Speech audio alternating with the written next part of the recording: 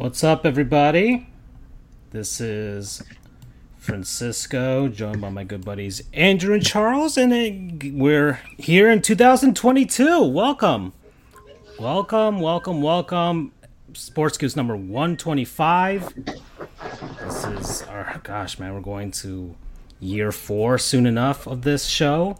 So it's been going on a while, but welcome back, and we've got a whole month's worth of stuff that we were worth of talking about. And it was a long break, but it was a necessary break for us. And look at that, stuff accumulated, and when we're back, and we can talk about things. So, how are you guys doing? How are you guys doing over there? How are you doing, Andrew? What's up? Doing well. How are you? I'm fine. Yeah, we'll talk to Andrew. He was back at the Orange Bowl this year. So, or technically last year, but yeah. And Charles, you're back there. What are you doing? I am currently a frog. Oh, okay. Well, what are you playing? I popped in Mario Odyssey? Oldie because I popped in Mario Odyssey because go. I was like, I'm gonna watch the NXT live stuff in a bit, while we're on the show. So I'm like, well, if we're gonna do that, how about we just put in something quick? Because I was gonna start Bayonetta, but I said no. If it's only gonna be about 45 minutes, I don't want to start any game I haven't played and just catch it on that small a time frame. So I'm like, you know what? I had to play a certain Mario game that left a bad taste in my mouth on the break. So I was like, let's do some real ish, and we popped in that Odyssey, and I'm just floating around the moon as a frog, trying to collect some moonstones so I can get into the dark side of the moon. Okay. Segment. Well, guys, this is Sports Goose, and we sell out. We sell out hard. Okay, we're sponsored, of course, by many things. Hey, we got Prawny's Hockey World, of course, and guess what? You can get the best and biggest selection, lowest prices for all of their new products. Their new products are 2022 products. You can get the great prices for the 2021 stuff that's about to become old and decrepit. Well, of course, it's not old and decrepit. It's still quality stuff. You can buy it out there.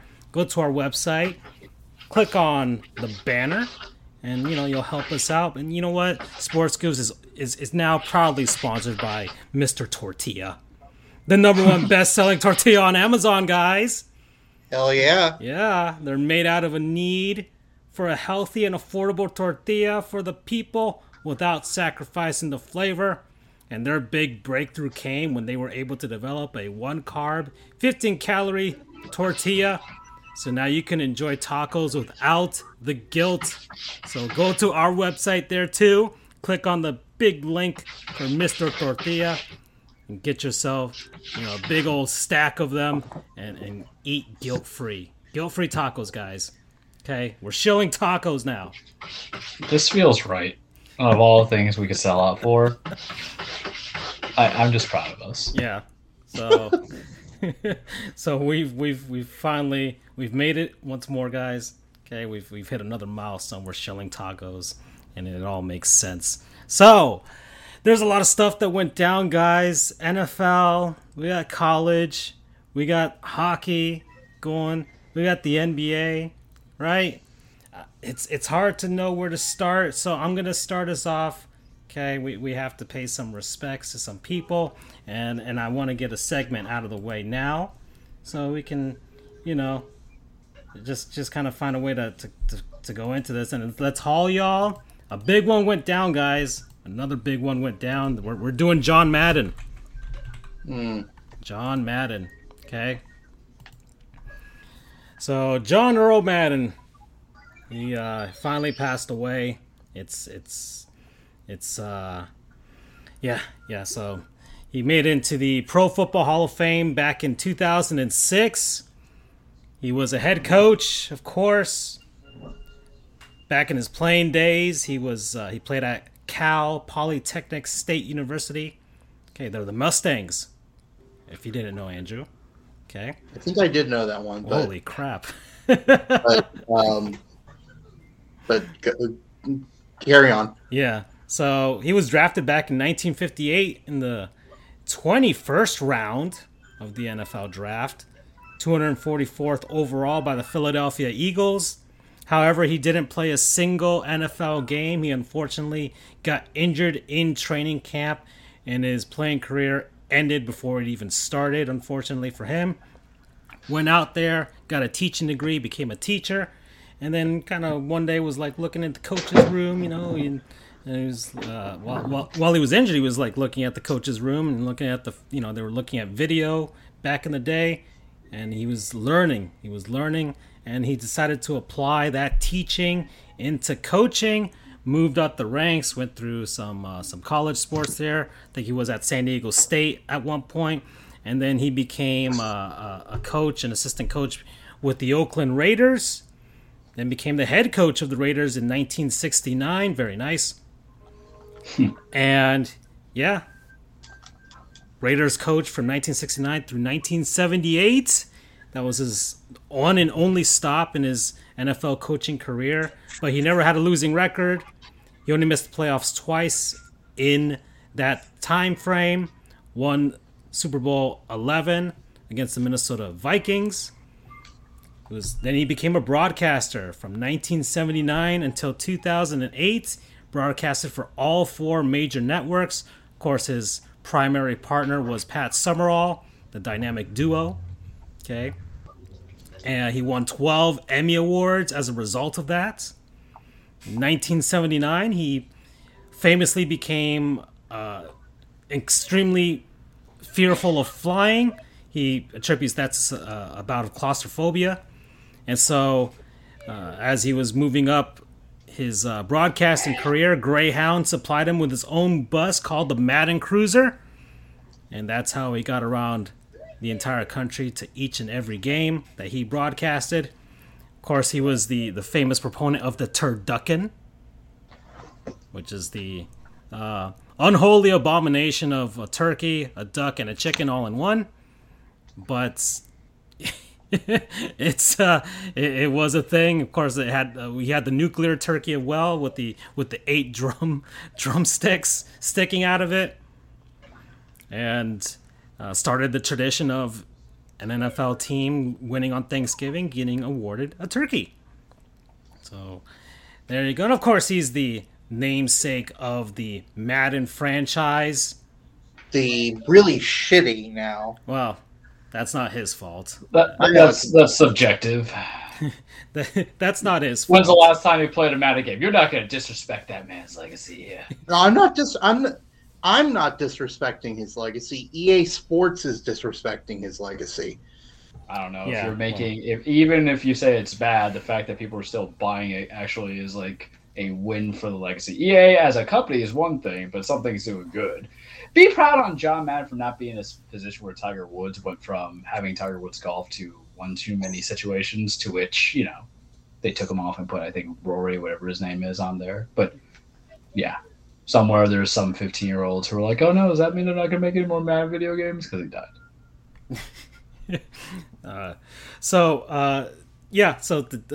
His I guess his biggest thing was being a teacher of the game. He always used that aspect of himself to try and open up the game to more people. That's why he always saw coaching, broadcast, and even the video game as a means to help us common folk understand the game of football on a more sophisticated level. That's why he was so prolific as a broadcaster. That's why a ton of people are mourning his passing in the NFL. And of course, the rise of the NFL as far as football, as far as in this country, you can attribute that to him as well, because he kind of got all of the aspects there with spreading it across different forms of media. So John Madden, a big one, guys. There you go. All right, so we're opening up there, okay, guys. But let's have a little fun as well. And this is not going to be all about sadness. Let's talk about Gottlieb's Goons. And I gotta get. Are we doing superlative editions? Oh, what, like the of the year awards? Are we doing that? Yeah. We did not structure this whatsoever for anybody listening. I've semi-planned it out. I've semi-planned some stuff out. But of course, we cannot forget. Gottlieb's Goons, and we're going to give this one, of course, to Rob Manfred. So, guys, if you haven't heard, Ken Rosenthal, all right, baseball man, baseball reporter, one of the good ones, one of the more prominent ones out there. Wears that bow tie famously. Well, he works for MLB Network, and Rob Manfred was getting his getting all pissed off at him because Rosenthal was just kind of like, hey man, you kind of screwed up this whole collective bargaining between Major League Baseball and the Players Union back in 2020 when you guys tried to screw them over the shutdown and the pandemic and all that stuff, and so you guys brought a lot of ill will to the negotiations this year, which haven't really even started, and we don't know when there will be baseball coming in the future. So of course Manfred had to find a way to get him fired. Of course, MLB Network is owned by Major League Baseball, so they kind of just do what they want. It is state-run television. The baseball version. It is state-run television, the baseball version. And of course, we extended an offer to Ken Rosenthal to join us, and he hasn't answered back. But look, there's a lot of applicants here, and then two, there's just a lot of people who are going to want this man. But Ken, straight up, I can pay you $300, and maybe I'll buy you like tacos. You get to have whatever platform you want to talk smack. Seriously, it's not even talk about smack. Just take providing over. You don't have to be afraid. Yeah, really. just take over. Just completely take over. Okay, you can buy us out. You don't have to be worried about the implication. You can buy us out. You can acquire the IP. You can acquire the trademarks. Take the squid if you want. Just pay us out. He could comment on whether empanadas or Hot Pockets, for all I care. So Ken, I'll give you. I'll cash app you, Venmo you. It's for real, bro. Andrew, as I'm assuming Ken Rosenthal has a journalism degree. As a fellow journalist, how do you feel about this? Well, I mean, even if he doesn't have a journalism degree, he is still a journalist, and a damn good one at that.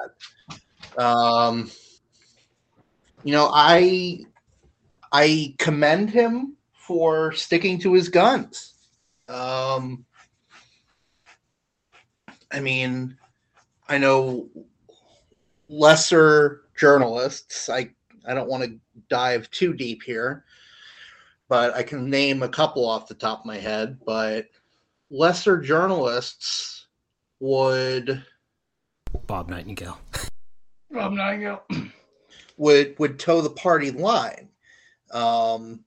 It's one thing to work for, The Athletic or ESPN, and I think Rosenthal, if I remember correctly, he does work for The Athletic. But regardless, I'm sure it is extremely tempting to want to toe that party line, but he said the truth. He said said a truth that is extremely inconvenient to Rob Manfred, because he's trying to push a dialogue, an alternate view of the facts here, that somehow the MLBPA is the bad guy here. They did the same thing last year when the COVID negotiations were going on. They're doing the same thing now.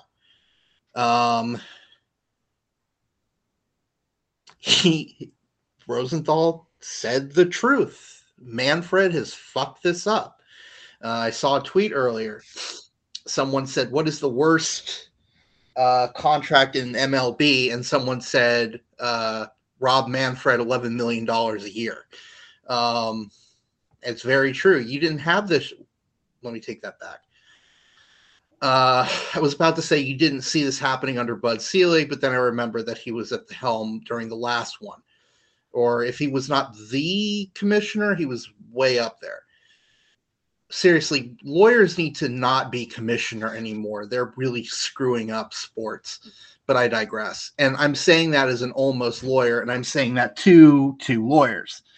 But I will run the NFL to the ground. Don't worry.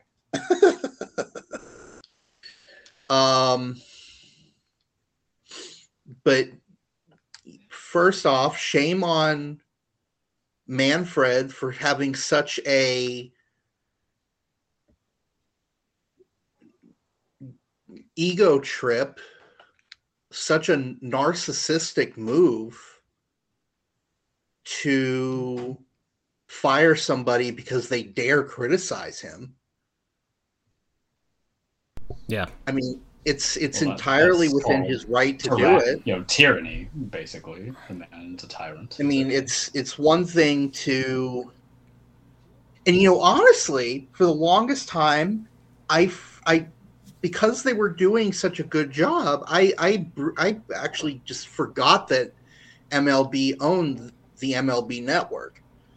I mean, yes, I know it's in the name, but they have good programming. They have good analysis, personalities. Yeah. Mm-hmm. I mean, I thought of them as like another ESPN just dedicated to baseball. The NFL Network is owned by NFL, but I'm getting off track. But my ultimate point being that, you know, Rob Manfred is such a dick for doing that. if he can't, the man is a public figure. He is the commissioner of baseball. If he doesn't have the guts, the cojones, if he doesn't have the honest desire, there's a lot of words I could use. If he doesn't have the intestinal fortitude, there we go, to take, admittedly, really tiny bit of criticism here. Yeah. It's not like he's saying he's a murderer or something like that. He's just saying, Rob, you screwed up these negotiations. And even if Rob Manfred disagrees, which I'm sure he does, it's still a reasonable observation of the situation. It's not totally off base, even if you're someone who disagrees with it. It's not like he's saying Rob Manfred is trying to get all the players to play for free. No, that would be ridiculous. But you're firing him over that? I mean, it's have you guys heard of the Streisand effect?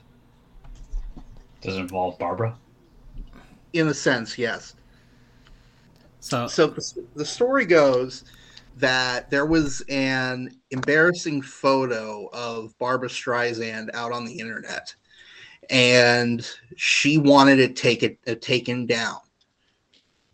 But the problem is, by calling attention to it, she just made the problem worse. And now everyone saw it. If she had just left well enough alone, it would have just stayed under the radar. The modern day version as the Beyonce Super Bowl meme. Exactly. Yes, exactly. So Manfred, in a sense, did just that. If Rosenthal hadn't been fired, I wouldn't have heard what the criticism was. I didn't know that Rosenthal said it. I don't keep tabs on all of my favorite journalists on a day-to-day basis. I don't have MLB Network, and even if I did, I wouldn't watch it religiously. But then all of a sudden, you're firing this guy, and now it's news everywhere. And it's not good news for Manfred, because at the very best, it just makes him look sensitive and soft. And at the worst, it's saying, I own this network. There is no journalistic integrity at MLB Network. it might as well, as Francisco said, it might as well be state television. So you screwed up, Rob Manfred. Yeah, it's there is. I don't know what you were. I'll say this: even if I agreed with even if I agreed with the sentiment that the players are to blame here, what were you thinking? Honestly, what was he thinking? It was bad. It's bad enough that he was fired, but he fired this guy, but also he fired one of the most prolific MLB writers right now, one that most people like. So, especially if you're a baseball fan. So, most people are not on Major League Baseball side at all, which is something that baseball doesn't need going into, I guess, these collective bargaining negotiations and going into this lockout, which could go deeper and deeper, and MLB could come out of this, as a lot of people don't remember, and baseball has had, of course, falling attendance, falling ratings. After the 94 strike, baseball was in a lot of bad trouble coming out of that.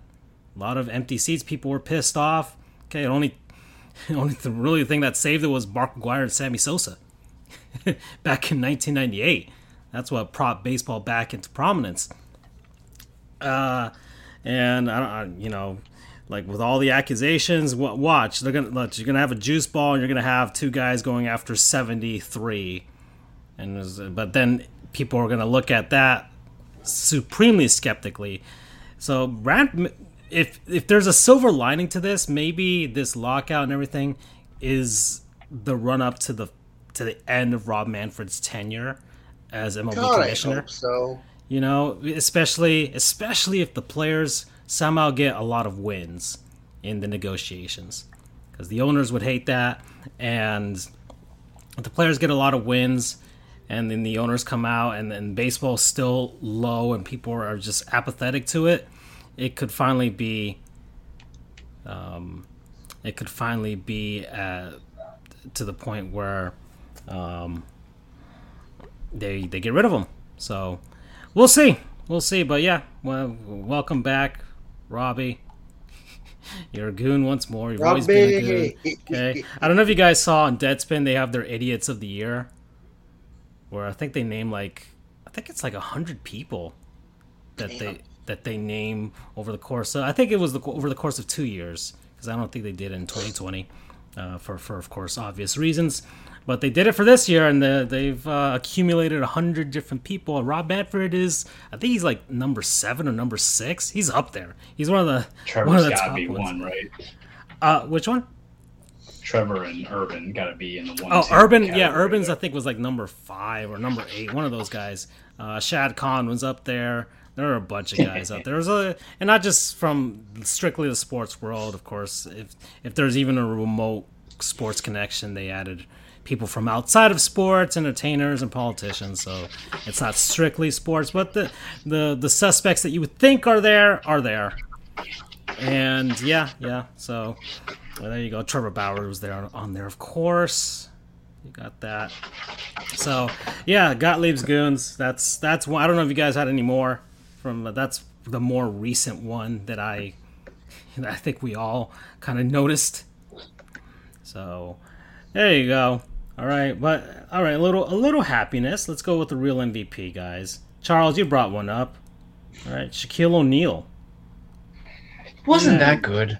Wasn't that good for the heart? I find it partially is a lie, because when you announce what he did, one of them makes sense, the other one doesn't, based off the economics of it. But what a good guy. Take it away, Francisco. So yeah, Shaquille O'Neal. Charles posted up a thing where he showered an elementary school with, basically a bunch of gifts. Okay, they got bikes and toys and Nintendo Switches and PS5s. Okay, apparently that's where I'm like, did he really do it? Because that's 1,000. He said. yeah, 1,000 PS5. I don't know. I don't know if there was a scalper out there or that hit the jackpot. There's a possibility of that, but and of course Shaq was like with Sony.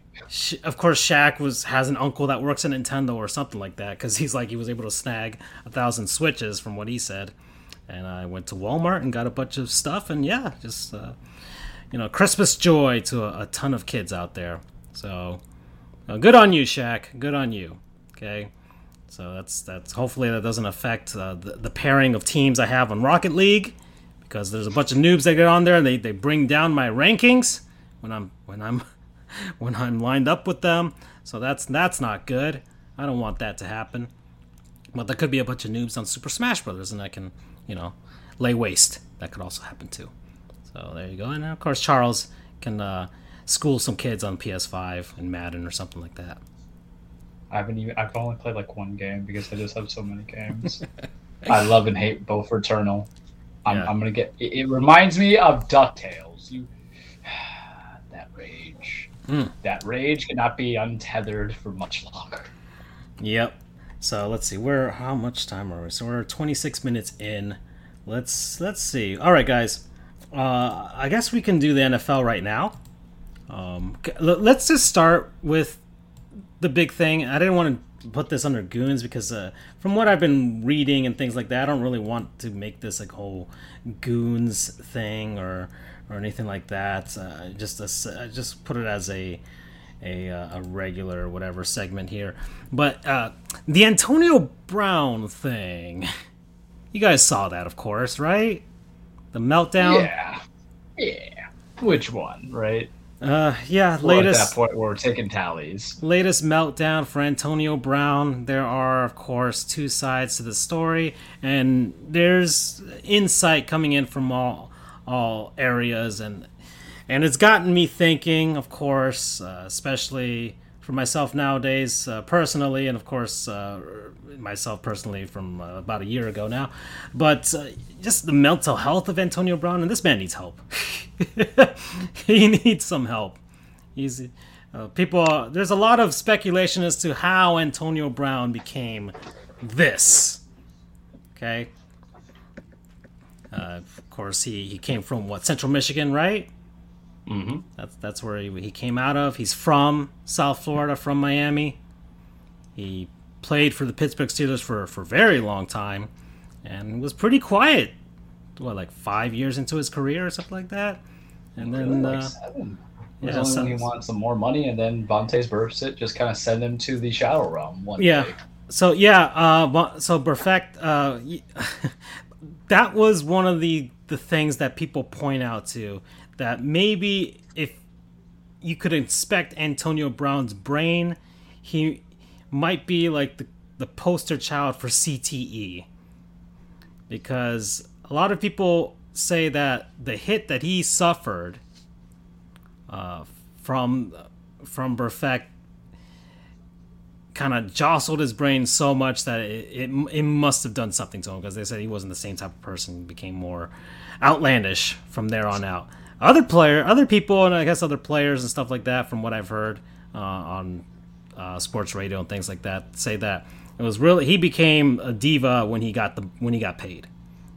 So when he got the big bucks, that's when he decided he got a big giant ego, and people attribute that to that. So there's two sides to that, and of course the ending in Pittsburgh wasn't great. Mike Tomlin somehow was able to keep it together for so long, but of course his Antonio Brown's issues with Ben Roethlisberger caused him to get traded to the Raiders. He got frostbite, right?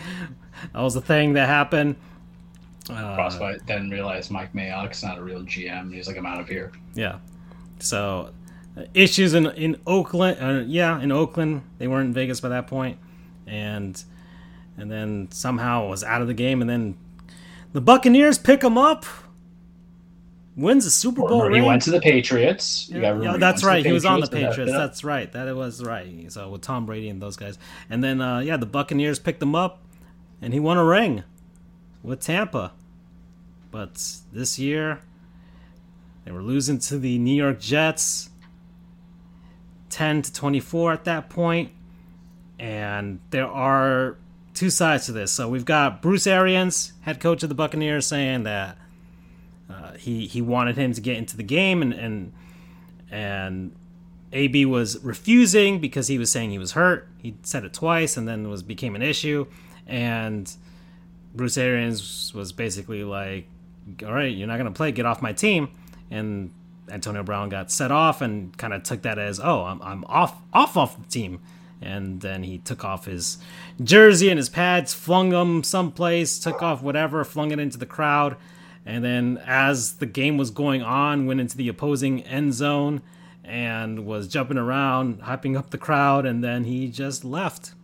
And he was gone. And then you had of course, the press conference. Bruce Arians saying he's no longer on the Bucs anymore. And from what Antonio Brown has been saying is that, one, he was hurt, and two, he was saying, I think earlier in the game they weren't putting him in or something like that, or there was an issue with him getting not his touches because he was targeted, but with the incentives, the bonus incentives in his contract. And he felt that the Buccaneers were kind of holding him back so that he wouldn't hit the thresholds that would, get that incentive, and they wouldn't have to pay him the bonus money. So that's a thing. And for a lot of former NFL players been sounding off on this, saying like, yeah, well, that is a thing. That is a thing that is a thing that happens. So it's not completely out of left field for AB to say that. And so a lot of players believe him with regards to that. But other players kind of look at what Bruce Arians and was like, well, I mean, that was also pretty reasonable. So, yeah. So we're here with Antonio Brown. He's gone. You got to think this is it, right? In his career, like this is it. This is the end, right? I mean, I'm just saying, there's a certain team in Nashville that will take any receiver help because, we already rely on one old busted man who I believe will show out the blowout at the playoffs, I hope. Screw it, take him, whatever. No, wouldn't happen. He's done. Yeah. Because he has to actually, if he's cut and everything, no one wants to assume that contract. We're so late into the game. It takes too long to learn playbooks. He can't just be like OBJ, who doesn't really run routes. He's just anywhere near the end zone that he'll kind of catch it and go and get the touchdown. But it's too complex. Today's NFL is not easy for players to just kind of go on a couple of weeks' notice unless they have familiarity for that system. Yeah. Okay. So, all right. Well, that's it for that. The irony was the Buccaneers came back to win that game. 28-24. Of course, it's the New York Jets, so yeah. But it's Tom. Yeah. So there you go. The Buccaneers came back to win that game, and that's it. That was it for that. All right, so let's go on. So this was week 17. A lot of stuff has happened. I'm gonna kind of go over where we are with regards to the final week of the season that's about to pop up. The playoff race is going down.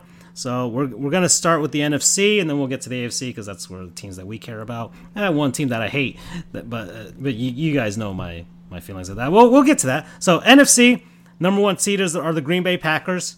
Yeah. Yeah, there we go. That's what I was looking for. Green Bay Packers, number one seed, 13-3. Play real people. Yeah, leading the NFC North. Aaron Rodgers showing out for his final season in Green Bay before he gets signed to the Miami Dolphins. Listen, I put that groundwork on there for you of how you should do it, why you should do it, and no excuse of why you shouldn't do it. All right, so there's that. The number 2 seed, the Los Angeles Rams, leading the NFC West. So that's set in stone there. Number 3 are the Tampa Bay Buccaneers, NFC South. That's set in stone, 12-4. Dallas Cowboys leading the NFC East, 11-5. Right, so those are all your division leaders. And then the wild cards. We got the Los Angeles Rams. Or no, gosh darn it. Well, I'm looking at this wrong. The Arizona Cardinals. Okay, who have been proven to be frauds. Frauds! Oh. That was... Charles was vindicated over this month. Look, real quickly. Sandlot football means nothing. Y'all just held on because you had a great man named DeAndre Hopkins, even though they won games without him. I can't explain it. Explain that. How Colt McCoy come on without DeAndre Hopkins, but how Kyler Murray just kind of nosedived without him. I don't know. So there's that. The San Francisco 49ers at number 6. And the Philadelphia Eagles at number 7. So that's what's going down. Those are the playoff spots right now in the NFC. So and well, you've got the New Orleans Saints still fighting. I think they have they're the only team that has a shot to take that final spot. I think. Yeah, I think so. They need a lot of help though. Mm-hmm. Yeah, they do need a lot of help, but there's a possibility that they could take that final spot. And that's it for the NFC. Then we got the AFC. Charles's Tennessee Titans are number 1 at the moment. Without Derrick Henry, they're 11-5, leading the AFC South. But he might be coming back. So Charles is warming up, doing his hand stretches. Okay, the Kansas City Chiefs. Trash. AFC West. 11-5, type of team that are like, can we turn it on when we feel like it? We'll see. The Cincinnati Bengals winning the AFC North. Joe Burrow. Yay? Joe Burrow somehow surviving. He hasn't died yet, and he's survived thus far. Led the Bengals to an actual division title. And then we got the Buffalo Bills. 10-6. All right. And then the wild cards. The New England Patriots still got a chance to win that division over the Bills. We'll see what happens in the final week. The Indianapolis Colts is in there, number 6. And the Los Angeles Chargers should be in San Diego at 9-7. The Vegas Raiders have a chance of also making the playoffs, 9-7. I think the Steelers... Mathematically are, but everybody's got to lose. Yeah. So there's that, and then that's it. So there we go. So how did we get here? What happened over this past weekend? Well, Charles, let's start with the head-to-head that we had. Your beloved Titans versus my hated Dolphins. And I was vindicated this past weekend, guys. You guys remember my rant? Back in, I don't know, was it October? Something like that? Pretty much it was October. Yeah. They were 1-7. And I finally had it. I finally said, you know what? I'm done with the Miami Dolphins. I am done with them. I will not follow them. I will not watch their games. I am done. I have finally stopped drinking the Kool-Aid. They do this every year. Just find a way to, and this was the year. The year that I was given actual hope. I went to training camp, guys. Doug dragged me to training camp. He bought a helmet. Memorabilia. I bought a hat. I bought 2 hats, guys. I bought 2 hats. Like I was like, this is legitimate. I'm legitimately excited. Hooray! And then of course they became the Dolphins. 1-7. I'm like, you know what? Screw this. Screw all of this. And then they win a game. Then they win another game. And then they win another game. And they win another one. And then they're back at 500. And then they are above 500? Yeah. They went 8-7. But I held firm, saying I still don't believe this. They're gonna find a way to screw this up at the end of the season. Watch. They're gonna do it. And I even told Doug, I'm still not. I'm not gonna believe. Why? But South Florida. I was listening to sports radio. Everybody started drinking the Kool-Aid. Gosh, man. I listened to Hockman and Crowder. on the show, and he had like this question. Are the Miami Dolphins as constructed right now? Not at the beginning. Are they a playoff team? Like they were throwing around those questions. I'm like, no, this team is not a playoff team. Okay, there's a reason they were 1-7. There's a reason for all of this. But on Twitter, people drinking the Kool-Aid. Tua is an actual good quarterback, guys. He's the most accurate guy on the planet right now. He can throw it, and he'll throw it right at the guy. He'll throw it right at the guy. He can't throw it far, but a little bit closer, and he'll throw it right at the guy, and he's pretty accurate, Like there was all things like Tua's finally coming into his own. He's going to be a good quarterback, guys. We see it did work. The tank for Tua did work. We didn't have to draft Herbert. We didn't have to completely tank forever and get Burrow. No, we got our guy. He's our guy. But guess what, guys? The Dolphins finally played an actual team. An actual NFL caliber team. That was the Tennessee Titans. Tua, once again, was put forth in an actual, hey, you got to win situation, not garbage time. Not garbage time against terrible teams like the New York Jets and the New York Giants, okay, and a fraudulent team like the Baltimore Ravens. Like real teams. The Tennessee Titans. Ryan Tannehill, okay? The ultimate revenge. Everything I ever wanted. All the things. The Miami Dolphins are terrible. That old segment that we did, like it finally came to pass. This team fucking sucks. And I was right. I was right to get off of this ship, and I'm not coming back. I'm still not back, guys. I don't. This team sucks, and there's no way to fix it. And Tua is not good. Okay, so Tua is not a good quarterback. He was the most accurate quarterback in the last couple of weeks. That's all I heard. Yeah. His completion percentage is 70%. His touchdown interception ratio 15-4. Yeah. Well. Jalen Waddle putting in this work. Mike Gesicki supposed to be the best tight end known to mankind. Xavier Howard supposed to be like the best. Yeah, the Dolphins defense. They're back, guys. The Dolphins defense is back. Whatever. Tua's good. All right, it's just our offensive line. Our offensive line's what's holding everyone back.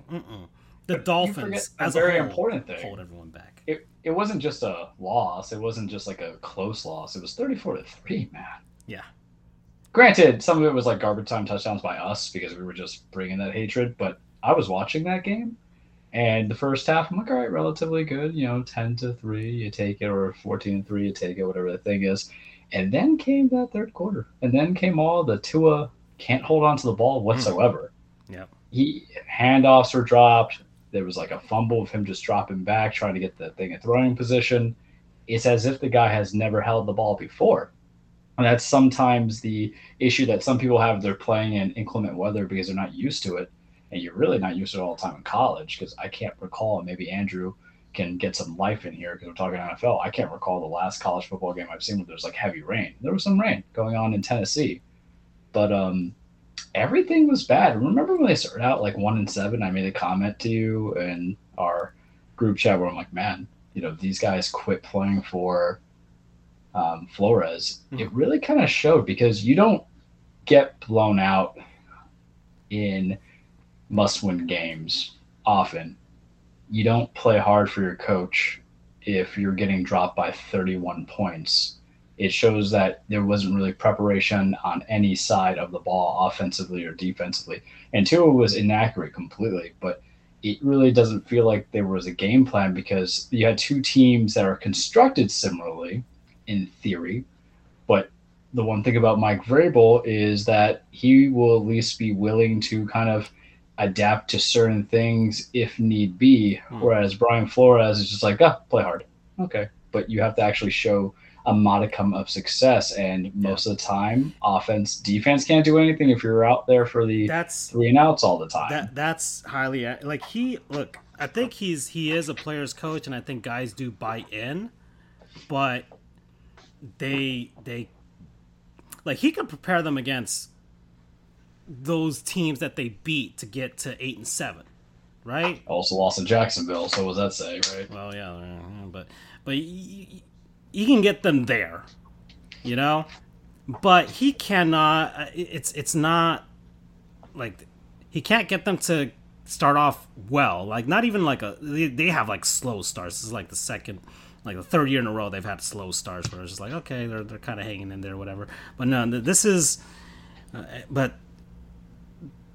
this is like they're facing a real team, an actual team that they can with something on the line, and they once again completely pooped the bed. Like the same thing happened last season, the final game of the year against Buffalo, and they got completely destroyed. And yeah, so and that's the thing. He gets the excuse in the first season because remember that's when they went 6-10. The expectations were so low, so everybody was like, "This is great." The 10-6 season was kind of the problem, and it's also as if the draft did not look for anything that helped, and at no point was there signing for the thing that Tua needed the most, which was a strong running back, because of the fact that that's how Tua really kind of benefited in college. Now, I understand the guy had thrown for like numerous 500 yards and all these fun things, but when you're in Bama, even with Bryce Young and what he was doing over there this season, every quarterback, Mac Jones, Tua, whole bunch of dudes were able, Greg McElroy, we're just going down the list, were able to succeed with some kind of running back who was a pure stud, pure lead. Case in point, Najee Harris, Derrick Henry, even Fat Boy Eddie Lacy, all these people were able to, I feel like I'm missing one other guy, Mark Ingram? Yeah. Were able to really kind of benefit because that's the structure. So now, instead of having that supporting cast in the run game for Tua, what happens is that transition doesn't work well in the professional appeal. And you want to know how I have a proper comparison of it? Look what's going on in Mac Jones. Aside from the fact that Bill Belichick is a genius and Josh McDaniels is a genius offensive coordinator, they take the tape, they see what helped you, benefit the most in college, and then build in there. You have Damian Harris and Ramondre Stevenson just destroying the hell out of that defensive line, whoever they're playing against, and then asking your quarterback not to do too much. Now, mind you, I know the offensive line is vastly different, but I would venture to say that the defense itself is on par for New England that they have in Miami, especially since their cornerbacks, aside from J.C. Jackson, were really just supposed to be good. Howard was always asking for big money. Each year always has to get raised. Byron Murphy got signed out. And then you have some draft potential of Jalen Phillips. But what's going on? Because Brian Flores just said, all right, year two, you can do this. And that's also on your homeboy. I forgot your GM's name. Chris Greer. His name is.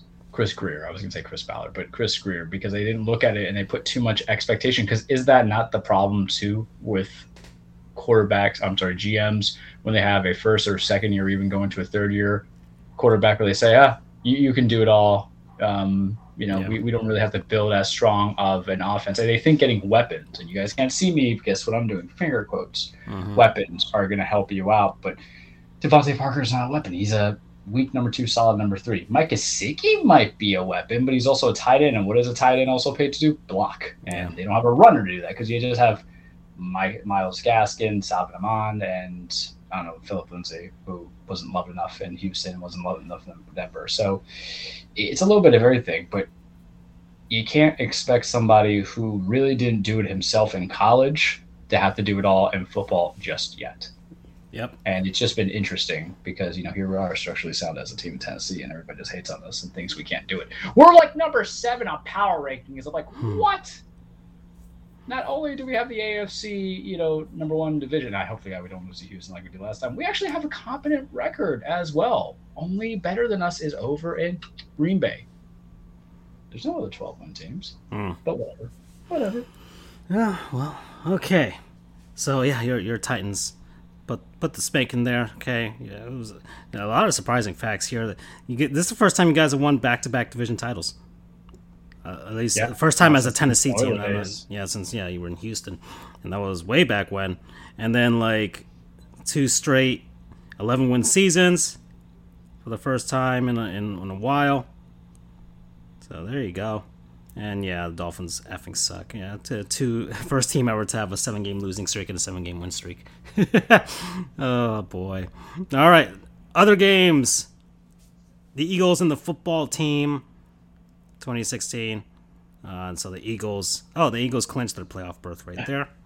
Sirianni, Coach of the Year, saying that right now. Yeah. I didn't expect much from the Eagles, but look, Jalen Hurts almost died because the Washington Football Stadium was doing a better job of sacking him than the actual team. So, and yeah, the football team is going to announce their new name February 2nd, so we'll point and laugh at them for that soon enough. Unless they actually get something successful. Unless they actually get something right with the name, that could be a really surprising thing in 2022. Okay, so the Rams. Fraudulent, maybe? I think won 2019 over the Ravens. So Kupp surpassed Isaac Bruce for most reception yards in the season in Rams history. That's interesting. Of course, we talked about the Bucs and the Jets. The Patriots put 50 on the Jaguars to clinch the playoff spot. Okay, so there you go. The Raiders 23-20 over the Colts. Chiefs losing to the Bengals, who clinched their division spot. Let's see. The Bears over the Giants. That game didn't matter. Falcons and the Bills. Bills winning 29-15. But they did what they were supposed to do, beating Atlanta. Who were also a team that was like, well, we kind of suck, but hey, we might actually get a shot at this. And then it was like, nope, you guys suck. Okay. The 49ers beating the Texans 23-7. The Chargers, Herbert doing the thing, winning a game he was supposed to win 34-13. And the most pass touchdowns in a season in Chargers history. So he set that record already. Saints. Crazy considering the fact that you had Phillip Rivers there, man. Yeah, well, he passed Phillip Rivers. That was the record that he beat. So he's got 35 touchdowns already in year 2. So yeah, the Dolphins screwed up. Right. The Lions losing to the Seahawks 15-29. That doesn't matter. Cardinals barely beating the Cowboys 25-22. Packers spanking the Vikings. And they have home field advantage in the NFC. And the Steelers, 26-14 over Cleveland and Baker Mayfield. There were a lot of jokes as to whether he's going to go into the transfer portal. That was actually pretty funny. I feel bad for Baker, man. Like, they should have just not even played him yesterday. Like, they knew they were mathematically out of the equation. And they're like, we're still going to play you because F Pittsburgh. And the guy's just going to get further hurt. He's got a popped shoulder, torn shoulder, everything going on. Bad knees, bad everything. What is the point? Unless he's one of those guys that are like, no, I'm getting my damn incentives. Well, no. He's on that rookie contract guarantee. But here's the thing. Now they're going to shut him down for next week, so he's not going to be there. So if you already knew you were going to make this decision and he needed surgery like ASAP, how are you helping your investment? Because what if there's a possibility that it intensifies further? I mean, if I'm playing a game with a separated shoulder, torn labrums, bad knees, and then I have the option to be sick because we're mathematically out there, I would be gladly taking that, considering the fact that the opposing side has TJ Watt, and like he ain't gonna be nice. He ain't gonna kiss me on the lips as he drags me to the ground. Hell no. Yep. Well, and so that's where we're at in the NFL, guys. Anything else that sticks out you want to mention? Did Urban get fired when we were gone or no? Yeah, that's when he got canned. Called it. Charles Stradamus, buy our shirt. That's why I'm plugging it. I said he wouldn't last one season. Mm-hmm. I literally said that when he was hired. Respect the technique. Yep. So yeah, Urban Meyer is finally fired, guys. Angie, you can go back to being a Jaguars fan if you feel like it. You know, so you can go back to that. And yeah, this is up there with one of the worst coaching hires in NFL history. I would say it's up there. Okay, and yeah. They here's the thing. We talked about Shad Khan being a joke too, a little bit as a bad owner. This is not the first time he has fired a coach within 1 year. He did the same thing to, I believe, Mike Mularkey when they went 1-15. Yep. When they hired him, when they had Blaine Gabbert as their quarterback. So you talk about not being able to get it right. Boy, howdy. Boy, howdy. I guess the best thing is you can't go any lower. Unless, Shad, if you're hearing now, you just hired me. And I will give you the first ever 0-17 team. But I played a lot of Madden, so I could probably coach it up. Slants, verts, baby. So, yeah, that happened. And then I'm going to show this off in the Goose Nest gift shop. We have the Charles Stradamus t-shirt now. Okay. Not just the t-shirt, you can get the hoodie, you can get stickers, you can get the mug, you can get the mask if you feel like it. Okay, because it is a sweet beard. A lot of eerily accurate predictions by this guy, and we finally immortalized it in the form of merch. So get yours. Okay, $20. I predict you will all look good if you wear it. Yeah. So we're done with that. We got all kinds of stuff there on the gift shop. So check that out if you feel like it. Where are we at here? Okay, what else can I talk about? What else can go down? Let's see. Let's take a look at the scoreboard right now. So we got NHL. Can you guys hear me? Now we can. What's up, yeah. Andrew? We didn't know if we bored you with football or not. For some, I don't get it. For some reason, my mic keeps cutting off. Is the plug completely plugged in? Maybe sometimes it loosens up. No, I'm just using the computer. Oh, it sounds pretty. Yeah. Oh, okay, it sounds super clear. It's a new laptop. Oh, nice. But I don't know why I forgot about it, but I have a Gottlieb Goon. Oh, here we go. Let's do it.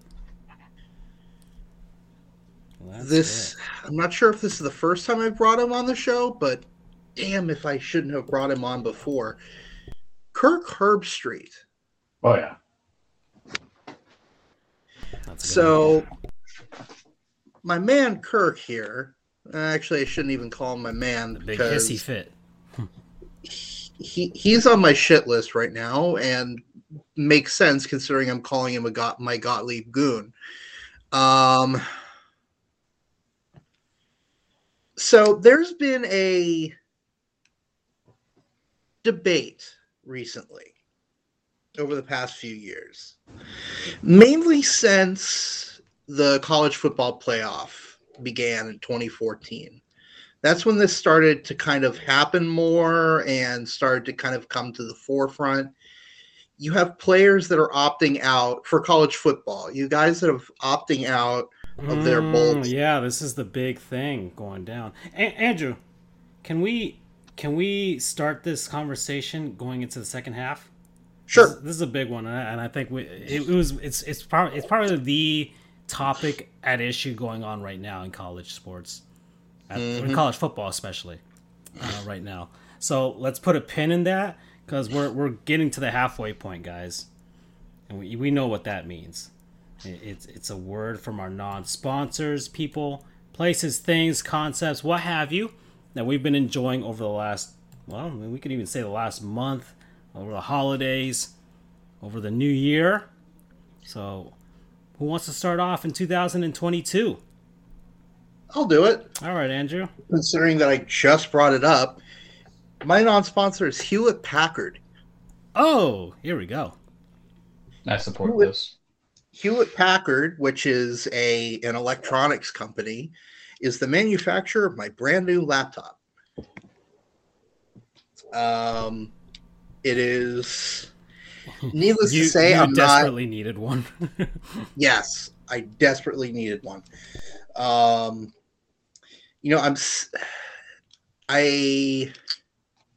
thing that I still have my Macs, mind you, but they're kind of collecting dust right now because this thing is just so quick.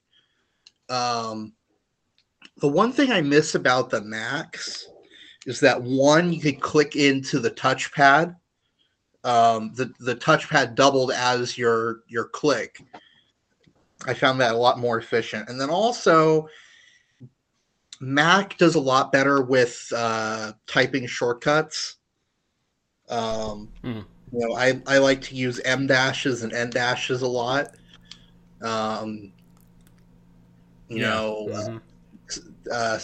Section symbols, all that jazz. Yeah. you have to enter these alt codes in. And Yeah, it's more trouble on a Windows. Right. That being said, and also the just in general, the shortcuts are a lot harder. Like to take a screenshot, hell of a lot easier on a Mac. You just have to click 3 buttons, bam, bam, bam. There you go. Yours doesn't have like a print screen button. That's usually the screenshot button on True, but I don't usually try to do the whole screen. I usually do one window. That's the thing. That's a thing. Yeah, it takes the whole screen instead of just an actual window. But I digress. I'm sure as I go on, I'll find tips and tricks. But man, this thing is fast. What's the model? So I can look for it here. It is. Let's see. Doesn't say it on the front there, or on the bottom. Here we go. Hold on.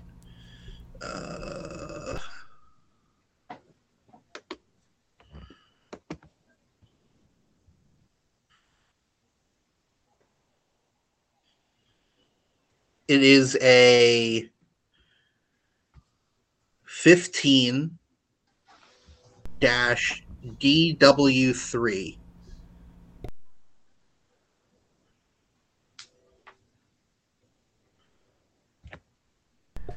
I'll see if that pops up anything. Is it like this Envy thing that I see here? I have a Pavilion X360. I have the little sticker. Let's see. Is it a i5, an i7, solid state drive? It's got to be one of these. Like, is it like? Does it turn into a tablet? Is it one of those? No. No. Okay. It's got to be this NV13 here. That kind of looks like it. Right? Does it look like that? Let me see. Is it 13.3 inch screen? It's silver. It is silver. That's what they show here. I don't know if anything, it'll look similar to it at least. This isn't one of those 2-in-1s. No, it's just the laptop. Okay. Yeah, even on my 2-in-1, I kind of find it. A tablet's just much easier. The 2-in-1 thing sounds like it's a good idea, but I think it's more unwieldy, especially from the size of it. But I don't know, man. But either way, I don't use a tablet form on my one. Either way, Andrew's got a PC. That means you can game on it, Andrew, and that means I could send you all the things to get all the free games. Hell yeah. You can actually play a game. Yeah, look, hey man, we got Tomb Raider. You can still claim Tomb Raider if you feel like it. I don't know if you're all the Tomb Raiders. Yeah, I don't know if you can. Man, you might be able to run it on completely low settings too. There's a possibility. So you can game on that. So that's opening up to you. So we'll see if we can turn Andrew into a hardcore PC gamer, PC master race. Okay, and then he'll dye his hair pink. He'll have RGB laptop and mouse and and chair. He'll have a gaming chair. It's like, yeah, damn for he'll live 69 here. So, but you're enjoying it. The speed obviously is probably the huge upgrade there, and you sound super clear, dude. That mic is pretty good. That's in it. Yeah, I'm very surprised. I mean, let me tell you this. So, I currently have 3 laptops. One of them I use kind of as a tertiary auxiliary. That thing is from 2008. I barely use that. Although that was the laptop I used while I was in law school. So that thing almost made it to 10 years as an active use. The 2 that I use most now are from 2012. So they're at 10 years, more or less. The one that I prefer, which is a lot faster, unfortunately, if a couple of the keyboard broke on the M period and comma keys, Ooh, So those are super necessary. It makes typing really hard. I have to just copy and paste all the time. So then I have this other one, which is a lot faster, which the keyboard works, but it is slow as hell. But now I have functioning keyboard and speed. So I am very happy of this development. And, like I said, I prefer the Apple shortcuts and all that, but I mean, it's not the end of the world. But yeah, that's been a life changer. I can actually do shit now in relatively quick speed. Okay. I'm happy for you, man. I'll have to show it to you next time I can see you in person. Promo code bad shortcuts. Okay. Who's next? Sure. All right. That's how we started to it. Because, I'm coming in the ideas with superlatives, but then, my brain had to go functioning because I can't live in the past, guys, But, however, past can lead to the present, which is the future of all things. So I look back and I say, what have I been doing a lot of times? And there's so many options that I can give credit to, I can enjoy. But to do so would be like giving, homage and appreciation to Disney, and that makes me want to vomit a little bit in my throat. So instead, what I'll do is I'll just specifically address the show. How about this? So I saw the biggest Marvel blockbuster out there in 2021, and I was holding on to it for 2022, and it was not Spider-Man. It was Hawkeye on Disney Plus, and that is such a good show. It is just so damn good. I don't binge a lot. You guys know I'm bad about it. I am that person who will start something and then forget about it, or I just have it just kind of get stuck in my head a little bit. So this is going to kind of be a twofer because it is like two shows, but one of them's on a declarative. On a like an asterisk. One of the asterisks is Dexter New Blood. That's the past to the present, going to the future. I love Dexter originally, and now it's on New Blood. But the finale is like next week, so I can't comment on it, but watch it, and then we'll hear my rage next week. But talking about Hawkeye, we all like Avengers. I hate Disney.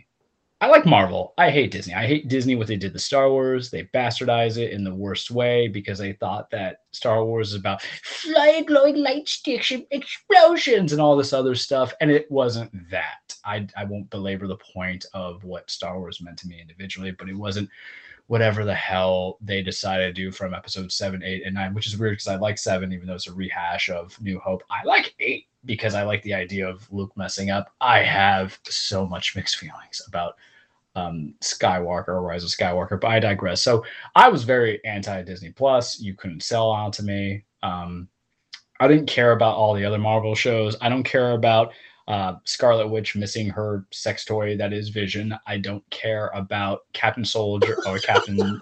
Well, it is. I'm sorry. I don't care about Captain Falcon and Winter Soldier, even though I like the two characters, because really you just could have used that to transcend into the plot of your 4th Captain America movie. I don't care for What If. I hate multiverse as a theory because maybe I'm a person who lives in the past or in the future, and I'm always very stuck on every decision I make. And I didn't care for there was like one other one that came out, but of course I forget it, and my ranting and raving and my hatred of things because I'm petty. But I like Hawkeye. I've read the Matt Fraction, David Aja comics. I like what they were going with it. I do read comics, so I don't need it to be shot for shot, word for word, everything to be a purist kind of thing. So I'm like, fine. The trailer looked fun. It looked grounded, which is what I needed it to be. I'm sick of these big old explosive, multiverse galaxy things, considering the fact that certain characters shouldn't really be the ones introducing the concepts of multiverse. Spider-Man. But you're telling me you're going to a Hawkeye show? Fine. I watched it like start to finish in one day. 6 episodes ranging from 40 minutes to an hour. And it was just a lot of fun. I can't wait to cancel my Disney Plus subscription because it feels so dirty because of it. But Moon Knight comes out, and I did also read Moon Knight from the Warren Ellis construct, so that's really good too if you want to read stuff. Kanashu or Noshu, whatever they call his moon god. But there's certain time. Oh, I'm a sellout, guys. We already know that. So I feel like I just hate the fact that I'm defending myself on this, but I can't recommend it enough. It is fun. It's adventurous. It's got heart. Kate Bishop is an excellent secondary character. They took the liberties with some stuff. There's some big surprises in there that some people hate because they're associated with other things other people love. I feel it really comes down to the fact of what this show did well is where all the other Disney shows failed, is that they made Hawkeye your favorite Avenger without you realizing it. Scarlet Witch is my favorite Avenger after she had the opportunity to have 6 episodes to make a TV show. Nor is Winter Soldier, or Captain Falcon is what we're going to call him now until he fully encompasses it in the 4th movie. And damn it, I know there's another show I'm forgetting.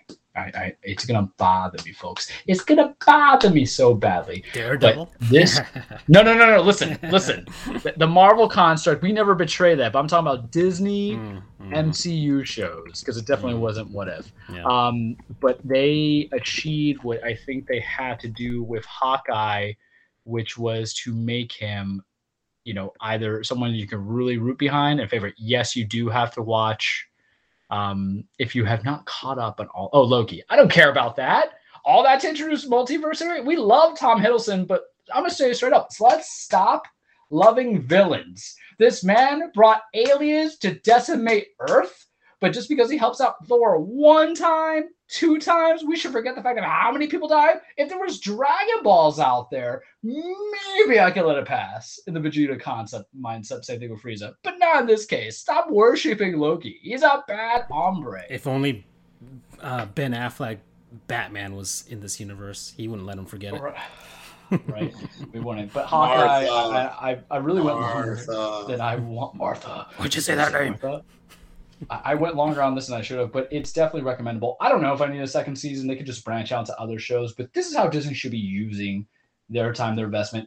I watched all 6 the day before Christmas Eve. I loved it. I'm entertained with it. And the thing is, it takes place during Christmas. So what's even better about this, you can make this into your Christmas tradition if you really chose to do so. And I don't see why you shouldn't, because God forbid everybody wants to go watch No Way Home 5 damn times and piss in my cereal because I say it's a week 8. But God knows I can't have an opinion. But you know what's not a week 8? Hawkeye. You know what you should do? Watch it if you haven't watched it. Even if you have to sell out like me and get Disney Plus, get the Hulu bundle, it's good. You get ESPN too. Some people hate it, but they gotta live with it, because if not, they're gonna starve. Promo code Best Archer Alive, or World's Best Archer. I'm trying to remember how Kate does it, but go watch it. Okay, all right. So there you go. And I kind of had a feeling we'd mention Charles's feelings on Spider-Man a little bit in this show, so there we go. That's what I was expecting, guys. All right. Although, by the way, no spoilers for No Way Home, because I finally just got around to seeing the first 2. Oh, okay. Oh, I was about to open the door up real much. I actually binged them last night. I'm like, fine. They're actually quite good. They were a lot better than I expected. Charles is not having it. Charles is not having Iron Spider. He's a grown-ass man. He can like what he likes. God. So, all right, guys. So, I guess I will go next. And my non-sponsor is the Epic Games Store. Talk about real sellouts. Yeah, Epic Games Store. I am... you can type in my creator code every time you buy something on the Epic Games Store, or Rocket League or Fortnite if you want. Just type in FGOGR. I get a kickback there. Come on, guys. Anyways, Epic Games Store. So it's technically not a sponsor. It's just a collaboration and affiliation. That's all. So they're not really a sponsor. Okay, guys. Just gonna throw that out there. But yeah, Epic Games Store. I don't know. There are people who are pissed off, like when they first came out. And it was like, well, Steam is better, because Steam was, of course, it's not like they had a monopoly on the PC gaming landscape, but they essentially did with regards to distributing games on PC. They were number one. If you were anybody, you would try and get your stuff on Steam, of course. But Steam has a I guess one of the issues with the developers is how much Steam gets their cut from the sales, and they had a big cut. So Epic Games comes in trying to be competitive. It's like, hey, we'll take a smaller cut, okay? Smaller cut, and you get on our stuff. And they were signing exclusive deals with developers and publishers out there, having timed exclusives for a lot of their games. And it pissed a lot of people off. But one of the things that they did to get a lot of people on their side was like, guys, we'll give you free games. Steam doesn't do that. Steam doesn't just give you free games unless the developer wants to give you free games. But you know what? We're the ones going to incentivize developers. So every once in a while, you know what? Throw up a free game there. We'll pay for it, and let people join in on the fun. So Epic Games has been doing that since really their inception. I think their first one, the first big one, was Grand Theft Auto 5. So they threw that out as the first one to kind of get people to really entice people to join. But they've been doing it ever since, and they dropped a big one over the holiday break. A trio, the Tomb Raider trio of the latest reboot, Tomb Raider 1, Shadow of the Tomb Raider, and Rise of the Tomb Raider. All three are free right now, Andrew, with your PC. Okay. Just sign up for the Epic Games Store, and you can get free games. And they got Gods Will Fall coming up after that, January 6th. So they're just constantly giving away free games from all types of genres and everything. So it's been good for me, guys. It's been good for me, kind of rounding out this PC game library that I have. You guys know that I've been strictly with Nintendo for a long time, and kind of held me back with regards to enjoying things that were on PlayStation and Xbox and stuff that were exclusively on PC. Not very few of them, but yeah, PC Master Race, just the graphics, the flexibility, things like that you can get with those. Okay, and I've got a ton of games for free because of that. Okay, I got Alien Isolation. I got A Plague Tale: Innocence. I got Control also for free. We love Control. Got Control. Okay, there's got these 3 Tomb Raider games. Horizon Chase Turbo, an indie racing game that's kind of reminiscent of Outrun. I got that for free. It's a really good game. I really enjoyed that. Okay, I got Neo on here. I've got Prey, but Charles doesn't like that. I don't want to poo-poo on Arcane, even though I gave Deathloop, I think, my final praise. Did I? I gave it my final non-sponsor. You enjoyed it, of the year. Yeah, so... But you know what? Prey sucks. All right, we all make mistakes in life, and we improve. And that's what Arcane Lions did. Yeah, when they went from Prey, which was meh, to Deathloop. So I got Saints Row the Third, got Shenmue 3 recently, got Sonic Mania. Of course, I already bought that myself beforehand, but I got it for free anyways on Epic Games. Okay, it's the Stanley Parable, which is a pretty cool game as well. And recently just got World War Z. So just a bunch of games. So you got the AAAs on here. Okay, so maybe a few of them are a couple years old. That's not bad. They're like 2-3 years old. So it's been good for me. It's been really good for me. I really enjoyed it. And every once in a while they'll have like a sale. And I think every year they give you a $10. They give you like a like a $10 coupon to use on any game over $15. So I did that to buy Death Stranding for like $10 because Death Stranding was on sale. We're both going to be Kojima stands. Yeah. So perfect. Yeah. So it was on sale. I'm like, hey, why not? And then Charles just so happened to have gotten it on PS5. So we're going to find a way. Like whenever you're ready, Charles, I'm ready to play that game. So I still it's going to be done too. That's the thing. Yeah. Oh no, it's like Kojima. Yeah, no, it's a Kojima stroke fest, but it's gonna be 50 hours of that, and guess what? We'll have fun with that. So there you go. But yeah, Epic Games Store. If anybody who has a gaming PC or just even like a regular laptop, because you're gonna get those indie games, they're not really taxing on any laptop out there that you have. Just get it. You'll get free games. Well, who doesn't like free games? I've saved a ton of money because of that, and when they give you those $10 coupons, kind of gives you an incentive. Yeah, you know what? All right, things are on sale around the holidays. You can get games for cheap. Okay, so promo code Steam. I thought, yeah, I can appreciate that. Yeah, I mean, it only makes sense. It only makes sense. Okay, why are you going to be pissed off when you got free games? They run on the damn computer anyways. You don't have to. It's like, oh, there's another client running on there. You don't have to open them all up at once when you turn on your PC, guys. Okay, there's options. It's the reason you got a PC is for the options and for the pirating of console games. All right. And the mods. Yeah, and the mods too. All right, so let's go on. So Andrew, we put a pin on your Gottlieb's Goon, so let's get back to that. And it's Kirk Herbstreit, and yeah, let's go. And to an extent, Desmond Howard as well. Oh, okay. So just as a little bit of background. So since really 2014, when the college football playoff has, in a sense, sort of devalued the non semifinal or final games. So really, it's even the biggest bowls, the Rose Bowl, the Peach Bowl, the Fiesta Bowl, when they're not a semifinal, they are they are relegated to a lesser rank, even though they are the New Year's Six. And that's not even mentioning the second tier bowls like the Citrus Bowl, the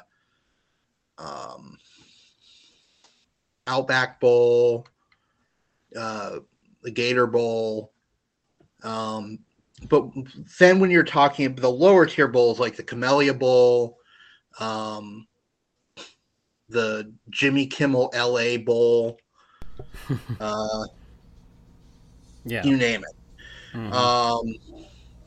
There are 42 bowls. I could go on for the rest of the show discussing each of them, but hey, we actually did that before the break. Yeah, we did do that. Or slightly after the break. But anyway, so you see a lot of players. A lot is a very relative term, because when each team has 100 kids and there are 130 schools, you're looking at 13,000 football players. Is that correct math? Yeah, well, okay. So, but yeah, it's a lot. Tree if you're asking lawyers to do math, but but it's a lot. It's a lot of people. It's definitely not 1,300 because that would be 10. So yeah, I think 13,000. So we're talking about a handful of guys that are legitimate prospects for the NFL. So, I'm just going to be honest here. I mean, I care about every player, but let's be honest. There are certain guys, the Matt Corrals, the Caleb Williams at some point, the Dylan Gabriels, etc. The stars that are inevitably going to be in the draft. There's been a tendency for them to opt out of their bowl game in their final season. And the reason is pretty simple. They don't want to get injured. It gives them an extra month or so to prep for the NFL. But more importantly, it's one less game for them to get injured.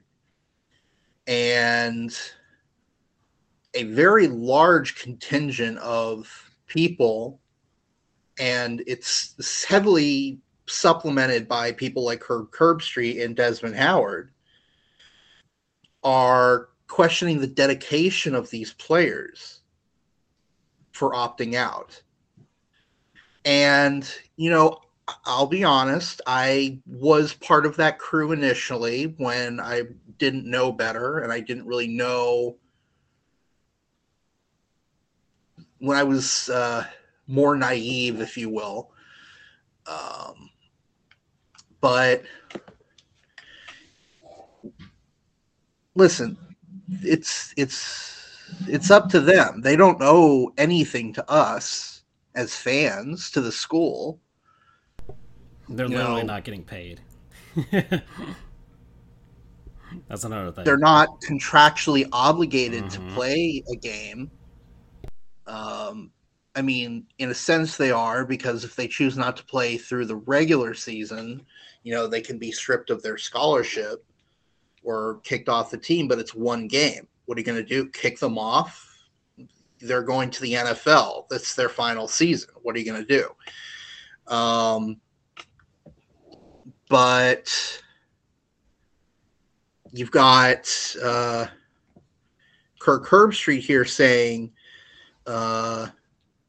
he was wondering why the non-playoff bowl games were meaningless to players. Isn't that what we do as football players? We compete. I don't know if changing it, expanding it the playoff is going to change anything. I really don't. I think this era of player just doesn't love football. And then Desmond Howard, who won the 1990 Heisman, and bear in mind, Kirk Herbstreit was, I'm going to look up his stats in college. So he played for 4 years. Uh-huh. He had a grand total of 197 completions for 349 yards. There are quarterbacks today that rack up more than 349 yards in one game. He was a mediocre at best quarterback in college.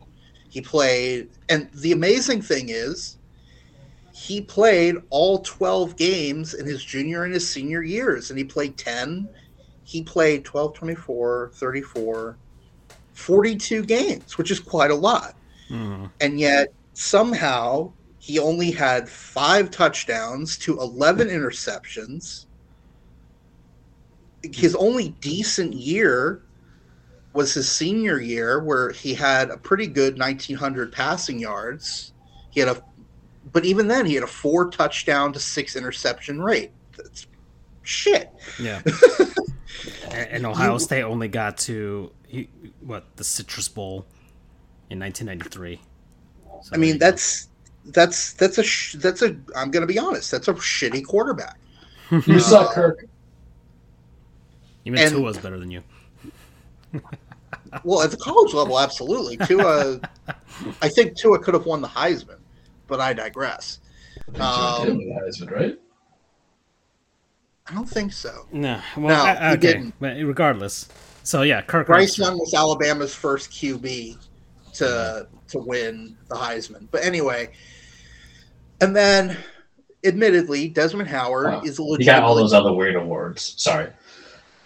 And Desmond Howard, really good as a college football player, one of the best. He won the Heisman. Enough said. But they have such an old school mindset here. You're questioning. This is a great quote here. I think this era of player just doesn't love football. I mean, yeah, that is awful.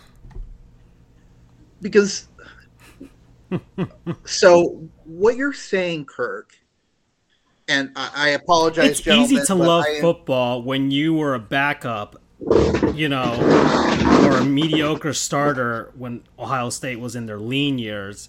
It's easy to love football because you're lucky enough, like you just feel lucky to be there.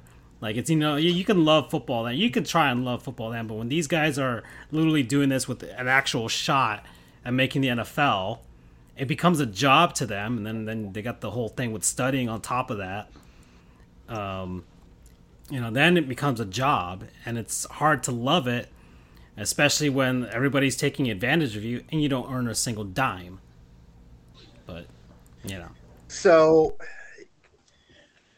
and I apologize, gentlemen, but I pretty much guarantee that any shot of Kirk Herbstreit coming on our show is basically gone at this point. And thank God he doesn't own our radio station or our podcast. Otherwise, he probably would have fired me, like Rob Manfred. Well, he's also an ESPN shill. Yeah. So what happens is He ESPN has all the absolutely balls. is. Yeah. So He's like on the worst. Don't try to lie on agendas. And it's so weird to have people who have the same mindset. But that's what I followed on the Twitter world. Everybody's like, you know what? This guy works for the the big red machine here. So the mouse. That's why you should cancel your Disney Plus subscriptions too. Hey, don't insult the name of the Big Red Machine, one of the powerhouses of 1970s baseball. Yeah, that's true. I was talking about Glenn Jacobs, also known as They did beat the Yankees. I mean, that was the thing. I don't know. Oh, we all have different definitions of who the Big Red Machine is. Oh no, the Yankees beat them in 1978. Come on, Johnny Bench, Tony Pena, Joe Morgan.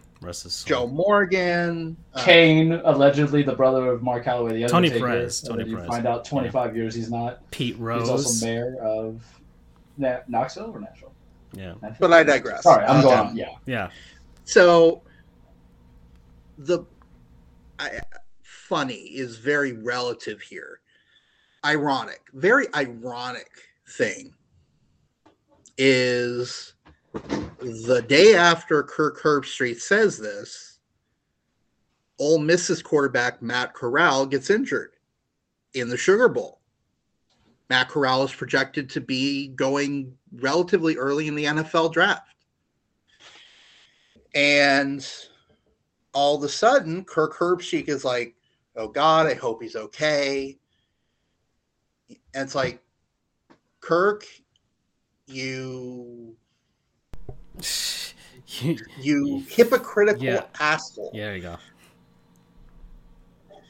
Because, so what you're saying is that Matt Corral did a good job by potentially sacrificing, thank God, it only appears to be an ankle sprain. That's the word, is that was only a mild ankle sprain, which if that's the case, that really should not affect his draft stock. But God forbid, what happens if he breaks his ankle instead of sprains it? Broken anything is going to drop your draft stock. I mean, look what happened to Tua. There was the whole tank for Tua thing until he, broke his hip or something? But no, he broke something. It was a lower body injury. Let's use the NHL terminology there.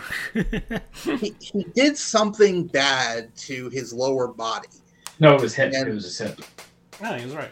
So that dropped him from 1 to 5, which, in the grand scheme of things, it's not terrible, but that's millions of dollars that he lost. And that wasn't a regular season game, whatever. We're comparing apples to oranges here. But my point is, are you saying that Matt Corral is somehow more dedicated to football? I love this comment here. You see it here. Matt Corral barely able to limp off the field right now, but at least Kirk Herbstreit doesn't have to question how much he loves playing football. Exactly. I don't want to hear any shit about opt-outs from him or anyone else. And a lot of people are still on this side here of him. If you opt out of your bowl game, you seriously wonder why you would be considered by an NFL team. You're a bad teammate, all this other stuff. And then this other guy here with not one high first-round draft pick stock has ever fallen because they skipped the bowl game. None, zero. NFL teams don't care and likely actually prefer it because they want the talent they draft to be available day one. And there's I guess there's also there's a disparaging of the two sides, because there's people, football fans. You have people who like both versions of football. You have people that love strictly college football and love strictly the NFL, and then you have the other stuff like Freddie that watches the CFL and stuff like that. But but it's just those two sides, and I think people who love strictly college football think like Kirk Herbstreit for the most, maybe not all of them, but I'm sure that most of the people on that side of the argument are strictly college football fans. You know, people who cheer for Alabama, and Alabama's the only thing that they like and the only thing that they care about, and the only thing that they have to live for because they live in Alabama. So, and we just lost every Alabama listener. So, you know, not unless they go to, not unless they live in Auburn. Alabama fans. has seceded from Goofs Nation. Oh, well, it's not the first time it's seceded from anything. So, they were wrong the last time they did it. So, yeah. But my ultimate point though is they're opting out of one game. Yeah. One game that ultimately doesn't really matter in the grand scheme of things. Because look, like for me, when I hear, and I think Mackenzie Milton actually tweeted this out too, like when it's like, oh, seriously questioning them when they don't want to play in the Beef O'Brady's Bowl or something like that. Like you hear something like the Beef O'Brady's Bowl and you just think, what kind of shit show is this? You know? I mean, what seems to really get these people annoyed is when they're opting out of the bigger bowl games, like the Rose Bowl, the Orange Bowl. But once more, like if the Rose Bowl and the Orange Bowl are not part of the 1 year where they're not part of the college football playoff thing, then what does the winning a gigantic bowl of oranges really matter? You know? And it's your school gets money and stuff like that, money that you don't get anyways. It's not like let's say someone is like a 2-year starter, or if they're lucky, a 3-year starter. You know, they're not opting out of these games when they still have more eligibility, and they're not obviously going to be going to the draft. You know, you don't see a sophomore starter opting out and say, you know, I'm opting out of this game. I'll be back next year. You know, that would piss the team off. That would piss the fans off. You know, he's choosing to end his career one game early. And, you know, people are saying, you know, he's so, selfish. He's letting his team down. A true example of that actually happening is Dylan Gabriel from was of UCF. Oof! I should know that heat was coming. And again, if you want to transfer, fine. It's your life. Transfer. It's in the rules. Transfer. Go wherever you want. That's fine. What bothers me is when you force out Mackenzie Milton so that you can be the starter.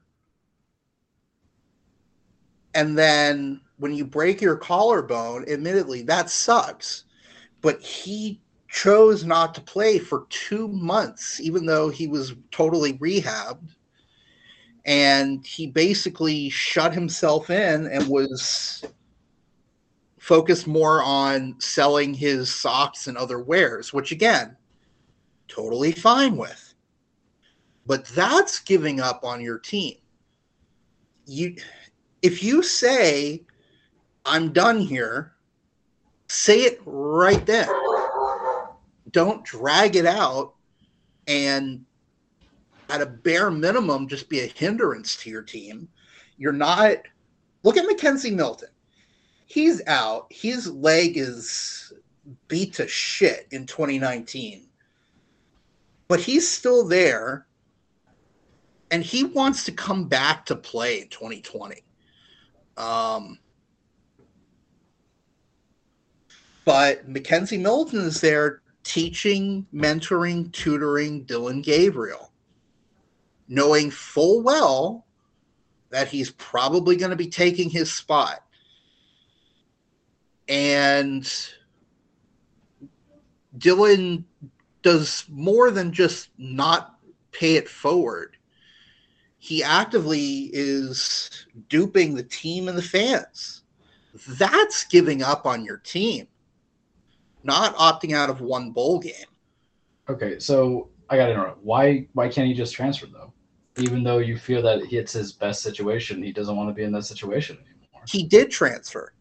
Yeah, but why are you giving him poo-poo on it? If he doesn't want to play for your school anymore, it's the same logic of I don't want to play in this bowl game out of prevention of injury. Opt out in the middle of the year. Don't just stick around and waste resources. If you know you're not going to play, even though you're fully ready and available to play. I mean, I'm not 100% comparing him to Antonio Brown here because, I feel for Antonio. Something's up with his brain. It's obvious. But look what happened at the game on Sunday or whenever it was. The coach asked him to go in. He said no. The coach asked him again. He said no again. He said, all right, go, leave. So Dylan Gabriel. That's a big stretch, man. You're talking about a guy who is, remind me for my sake, Gabriel, broken collarbone, wasn't going to play in the season anyway, right? His season was done. That's not true. That's why I'm asking for clarification. Okay. He was cleared 2 months before the end of the season. But he didn't want to play for y'all anyway, though. It was supposed to be a 6-week injury, 6 to 8 week injury. He had 2 months where he was medically cleared and was just me being bum about it and just sitting around doing nothing, not even dressing in uniform for 2 months. I get it. If you're injured, that's fine. That sucks. But rehabilitate yourself, get better. But if I don't want to be this guy, maybe Francisco was a facilitator, but you're on the Kirk Herbstreit mindset of you owe an obligation to the team, the school to do what I tell you should do, what ought to do, as opposed to looking to the individual. Okay, I think it's a big stretch to even say that him and Brown are the same guy. So my whole deal, even come close to that hemisphere. My whole deal with whatever college football players want to do, my whole deal is you're not getting paid. And if you're not getting paid, you should be able to do whatever the hell you want within whatever rules are out there. So, if you can transfer to another school, guess what? UCF is not paying him. He's not contractually obligated to be at that school. He's gone. That's it. I mean, there's no moral hype. There's no morality. There's nothing to it. It's just whatever they want, they get. And the fact that they don't get paid is kind of like it's like, well, why? What's the incentive? Antonio Brown felt that he was wronged because there were incentives there and he was not getting, and that's why he went whatever. Whereas with the college athletes, there's no incentive to stay at a certain school. There's for whatever reason, there is no incentive to stay. Okay, you can get the name and likeness stuff off, on the side if you want to now, but there's no contractual obligation to stay at that school. They might have, I have obligations for getting that scholarship and stuff like that, but if you're within the rules, you can transfer. And if you have an NFL team lining up, go ahead and leave. Go ahead and just be like, you know what, peace out, guys. I'm done. It was nice being here. Tuscaloosa sucks as a city. I'm never coming back. That's it. Like that's how I see it. That's how they're not getting paid or whatever. Then. So c'est la vie. I think people got pissed at there was a thing with like Deion Sanders where a commit left Florida State to go work for him, and I'm just like, well, that sucks for Florida State, but the kid didn't sign anything, he didn't whatever, and he's still not getting paid. It's not like the Seminoles paid him, and he flaked out and then crashed everything and then went on over to them. That's not what happened. So Florida State fans who got angry and just like, guys, we're gonna suck anyways. So next year, what difference would this have made? But aside from the jokes from that, it doesn't like I don't feel it. I don't feel any sort of anger I'm on the side of the players, to be honest. I'm on the side of the players, and yeah, that's my feelings on this whole thing with regards to either opting out of playing games or leaving your old school for another one. Like this is just or not committing to a school and changing your commit to someplace else. And it's like, hey, no dollar signs were put out there to kind of push into that. And maybe you can be hurt. Maybe things were promised, but there's no dotted line that says that that something else should have happened. So, until that day arrives, where it's really no skin off my nose, to be honest. I mean, listen, UCF has had a lot of guys transfer recently. I'm fine with that. Like I said, go where you want to. It's your life. But it's that Dylan, if you know you're not going to play, just say it. Just enter the portal. Don't drag it out for the whole season. And, don't at least reciprocate a little bit of what your mentor did, which was to teach you, to be supportive. I don't know. There might be something internal that might have happened. I have no idea. Plus, at the end of the day, that's up to Gus to handle too. It's not as if if he knows the guy doesn't want to be there, he's not gonna. He doesn't want to be. Yeah, it's like I'm gonna be Nightwing. I'm just gonna leave. You want everybody. Don't take offense, but you want every quarterback to do it the Milton way. But at the end of the day, with college football and it comes to quarterbacks, it is 4 hungry dogs with one bone. And here's the honest truth, man. Maybe Gillen was good, but what if you land that big star recruit? How many times I have guys lined up, and there's plenty of people that get shifted out of phase because there might be another better recruit or transfer. So there is no loyalty upon the administration, and there's no loyalty from the coaches. There might be loyalty among the fan base because of the blood and soul, sure. But I think at the end of the day is that if you want to call it clandestine, by all means, go ahead. Francisco and I obviously have come from schools where it was clandestine city for the most part.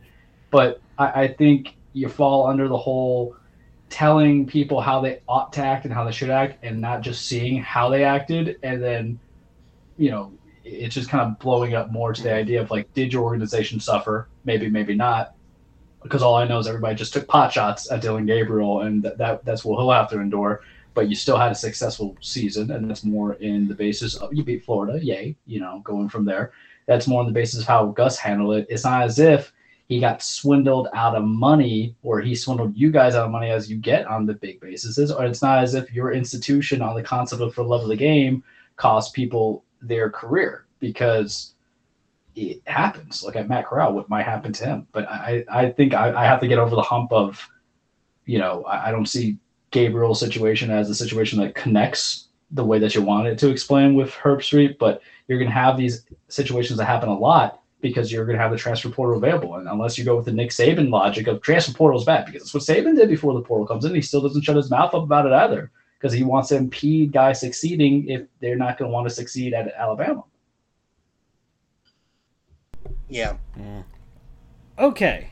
Let's see. Where are we at? An hour 48. Anything more you guys want to talk about in college before we Florida move on? Sucks. Well, that was great. Thank you for your service, UCF. Thank you very much for your service. Okay. Cincinnati's a joke. Well, that was heated in the group chat, so I was going to come at that a little bit. Well, they got there. They got there. Well, let me just say this, Charles. Cincinnati lost by less than Michigan lost to Georgia. Cincinnati also didn't score a touchdown, so good luck on that approach. But I am appreciative that they got their opportunity, because it makes me hope that one day a bad Miami team will make it too. So, all right, so that happened too. And let's see, do I have... Actually, no, I can save that one for another time. I had one more segment, but... okay, I guess let me rattle off some other things. Here we go. NHL, they're not going to the Olympics. So that was a big thing that happened over the month. They will not be sending their players to Beijing for the Winter Olympics. Of course, China hates us. So nobody's going to hear this show about that unless they want to start the revolution. We might be the reason that the revolution starts, guys. Okay, it all started with the episode of Sports Goofs. I didn't realize I was living in communism and having human rights violations until I listened to Charles and Andrew. We made Alabama and China join forces against us, a common cause. So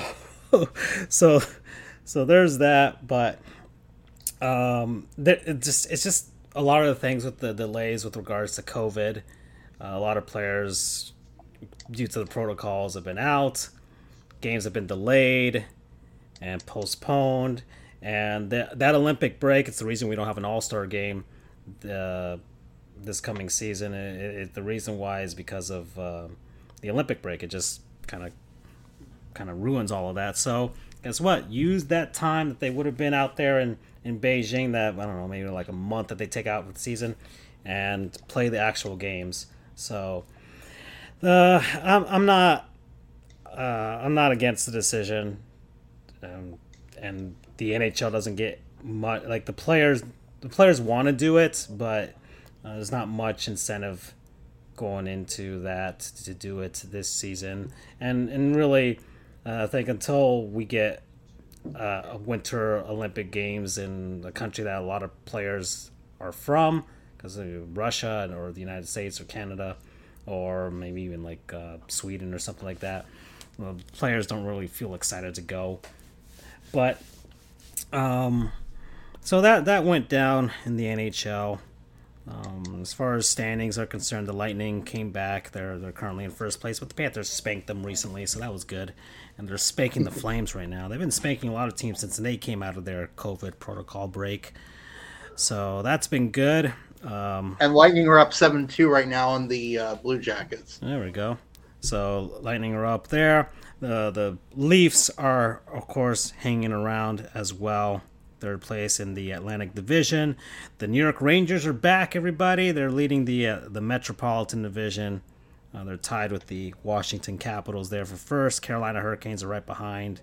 They're a good team this season as well, so they're doing all right. The Penguins, they're hanging in there. Okay, they haven't broken up the band. There's no rebuilding going on anytime soon for the Penguins, so they're there. And the Boston Bruins hanging around 34 points, but a significant amount back behind Toronto in the Atlantic Division. And then teams hanging around, the Red Wings, the Flyers, but every team from Philadelphia are frauds. So there you go. St. Louis Blues leading the Central Division, 43 points. The Nashville Predators at 42. The Minnesota Wild at 40. They hosted the Winter Classic recently over at Target Field, home of the Twins. They lost to the Blues in that one, 6-4. It was minus 18 out there in Minneapolis outside. They actually had to warm up the ice because it was too cold.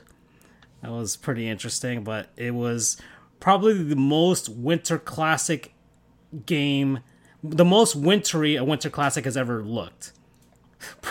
Probably. Like, that was as Winter Classic as it got with that game in Minnesota. Pacific Division, the Golden Knights are in first place. I kind of had a feeling about this. Their slow start was like, they'll be fine. The Anaheim Ducks are still hanging around at 41 points, and the Flames are at 40 points, but they've got a lot of games in hand. They've had a good season thus far. They'll move up soon enough. The Oilers have kind of stumbled a bit, and you can't just rely on Connor McJesus forever. And the Avalanche are sitting there, 38 points, and they're not far behind. They got a lot of games in hand. I felt that they had a slow start to the season, that they'll find a way to catch up soon enough. With all those games in hand, they should be able to. And then the LA Kings doing all right in their rebuild. They're 37 points, just sitting outside of a playoff spot. So that's what's going down in the NHL. It's kind of just been a lot of teams have been out. If you look at the games played in the standings, you'll see just teams. It's just kind of all over the place with regards to how many games teams have played. They, for the most part, try to hang around, but some teams have played 35. Some teams have only played 28, 29. Like it's all over the place because of the protocols and the stoppages there. So That's what's going down. And let's go to the NBA real quick because we haven't even touched on it. My man Crush Monday every day is hurt, guys, and I am very hurt myself because of that.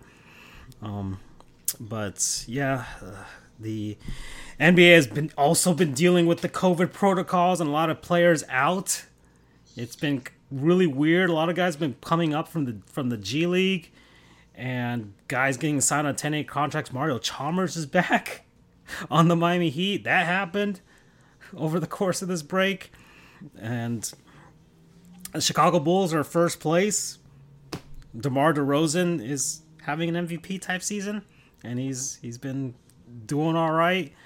Brooklyn's in second, Milwaukee's in third, Miami's in fourth, Philly's in fifth, Cleveland is in sixth. They just had a trade right now with the Lakers. The Lakers are trying to get back to something. And yeah, Western Conference, Golden State and Phoenix right now. It's those two. Utah's there, but Utah's just a regular season team. They never do anything in the playoffs. Memphis is all right this season. Denver's there, but they're perisher orifices, and Charles doesn't like them. Listen, man, I am the meteor, and I will make them extinct at some point. Frauds, I don't care. You know it's true. You know he looks like the damn dinosaur. Stop deluding yourselves. I gotta make that into a shirt. And the Dallas Mavericks hanging around the Lakers are in there with the Clippers and the Timberwolves and the Kings. The Heat lost to the Kings. Yeah. So listen, you gotta suffer a little bit to appreciate it, right? Well, the Heat suffered yesterday because they lost to the Warriors and Jimmy got hurt. So that's been going on. Udonis Haslem had to play, guys. That's how bad these COVID the protocols are going. Udonis Haslem played real minutes in real games. So that was a sight to behold. And yeah, that's what's going down in the NBA, but everybody's all up in the Lakers drama right now. So I don't want to get into that. Everybody else is talking about that. Yeah. They just need to chill, man. Yeah, whatever. If anything, get up in the drama of Golden State getting Clay back when they're already the best team in the league. Yep. And they're going to get that man back. Yep. You know what's equatable to, or equates to? The Tennessee Titans being number 1 seed and getting Derrick Henry back. Yeah. That's right. It all comes together. Yep. So that's the NBA. And, well, let's go to the cage, guys. We're at the end. We're coming up here. We're going for 2 hours here, so let's do it. Whew. Do you have room for 3? Welcome, everybody, to Weekly Truplex, The Cage with Charles. Your friendly 2022 2022 reminder that wrestling is not fake, boys. It is scripted. It's a stage fight. It is basically men and women trying to beat the holy hell out of each other, win championships. It's poetry in motion. It is a soap opera trying to establish and cement their legacy. So much has happened in the last month, and it is not the same as last year, where nothing really happened except for Kenny Omega losing or winning the belt from Jon Moxley. We've had so much wrestling. Today is wrestling. This is good because towards the end, you were getting really apathetic towards the end there. I was so mad. Yeah. I was just so hateful. I'm still hateful, but it's hateful to exist in spite of your situations. You don't want to succeed. What you want to do is survive and endure, and then just let the other side know, Vincent Kenny McMahon, that you're just not dead yet, and you're still here. As we speak right now, I'm seeing Von Wagner and Andre Chase on my screen because it's New Year's Eve on NXT. What was 12 hours ago? Wrestle Kingdom, New Japan's big pay-per-view, their equivalent of WrestleMania. What was Saturday on New Year's Day? There was day 1, the WWE pay-per-view. What is tomorrow? It is New Year's Rush, or where the hell AEW is coming into it. There's just so much wrestling, and I really thought I was going to kind of figure it out, but it all happened at one spot where it's like I'm getting jumped by like triplets. I thought I had beef with one dude at the bar, and then his 2 brothers came in. Not his boys, family members, all identical, and I don't know where to start first in this, whoop ass that is about to be opened on me. So we're going to go with what I had originally planned for the cage back then is superlatives for wrestling, because I feel it's important. Because what did I do in our break? I watched matches so I can compile lists, predominantly WWE. Why? Because I don't really pay for AEW stuff. Even though I did watch Full Gear that I watched, boys? Full Gear. You paid for one, and it was good. And I watched for some new, and I had some issues, and I watched some New Japan stuff, but I couldn't go into the other. So by no means, I'll give you like what I felt was my match of the year for WWE, and then recommended matches for you to watch.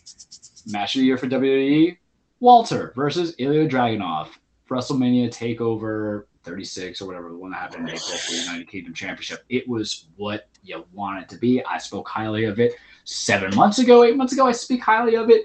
Now we're basically, there was just men slapping the holy hell out of each other, telling a story, getting the drama. You saw the blood bursting on Ilya's chest. You heard Walter slaps. Charles. It was just so good. Yeah, I mean, there's a lot. I mean, meat slapping's happening. Yeah, that meat slapping. I just wanted to mention that real quick. Epic meat slapping. Yeah. Epic meat slapping is coming. Don't worry, that's what blew my mind. Don't worry, because it's like, apparently I was a good boy in 2021 because Wrestle Santa has given me all that I want. And I don't 2021, yeah, it's like 2022 is like, Charles wasn't impressed by Spider-Man, but here we go. 2022. Yeah, because you know why? Wrestle Santa Claus rewarded me for telling the truth about No Way Home being a week 8. Sorry. So, match of the year, Ilya Dragunov, Walter. Other matches to watch for WWE that I felt was good, even though I don't agree with WWE's top 21 matches or 2021 matches because it's rigged. So, Walter again on there, defending his United Kingdom Championship against Tommaso Ciampa. Love that.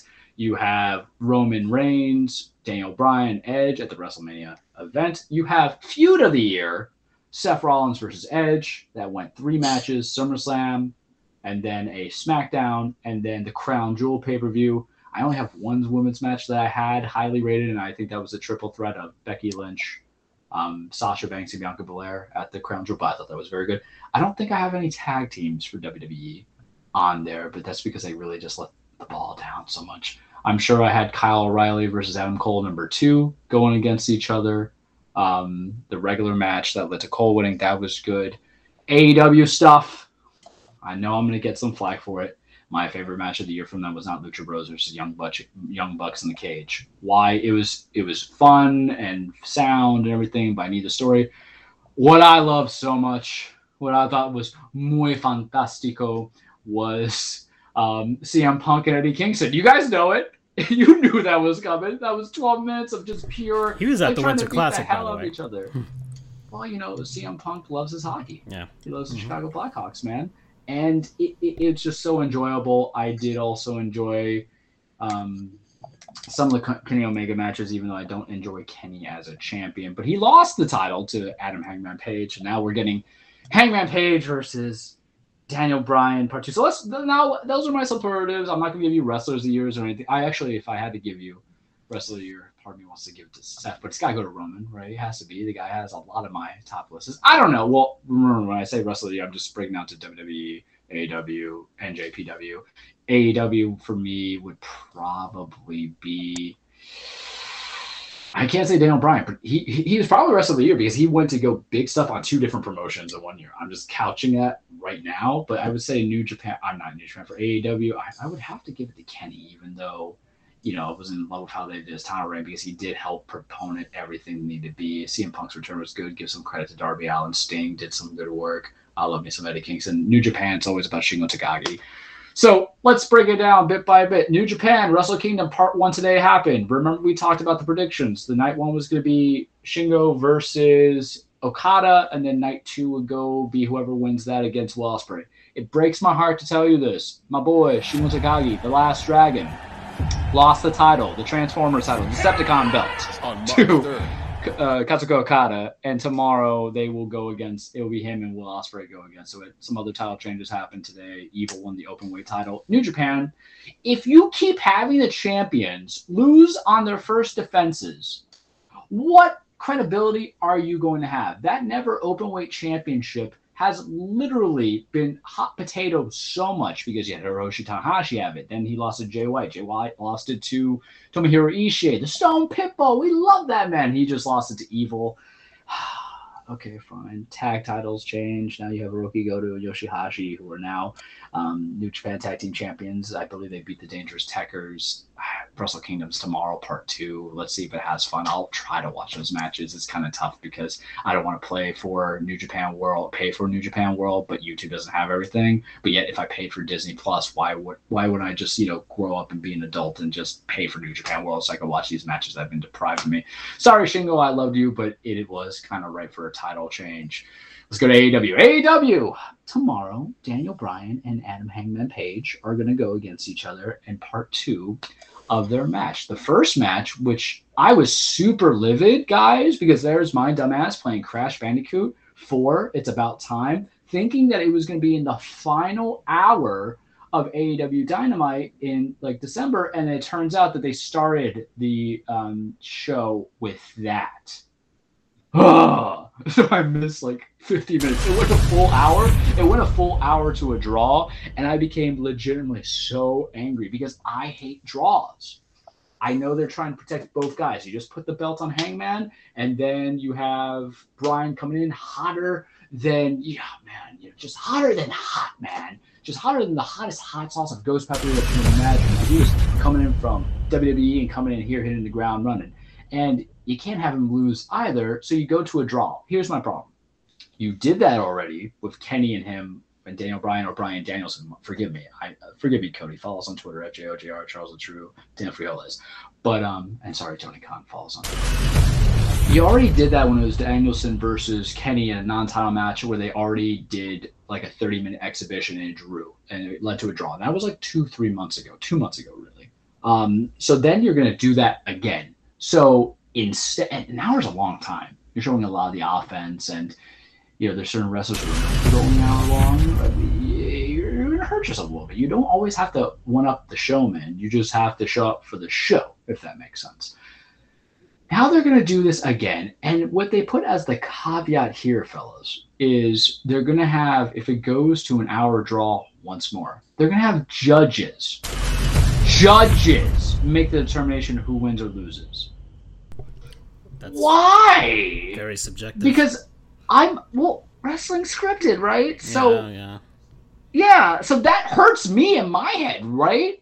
We say a lot of things are rigged, but you're actually legitimately rigging it when you think about it.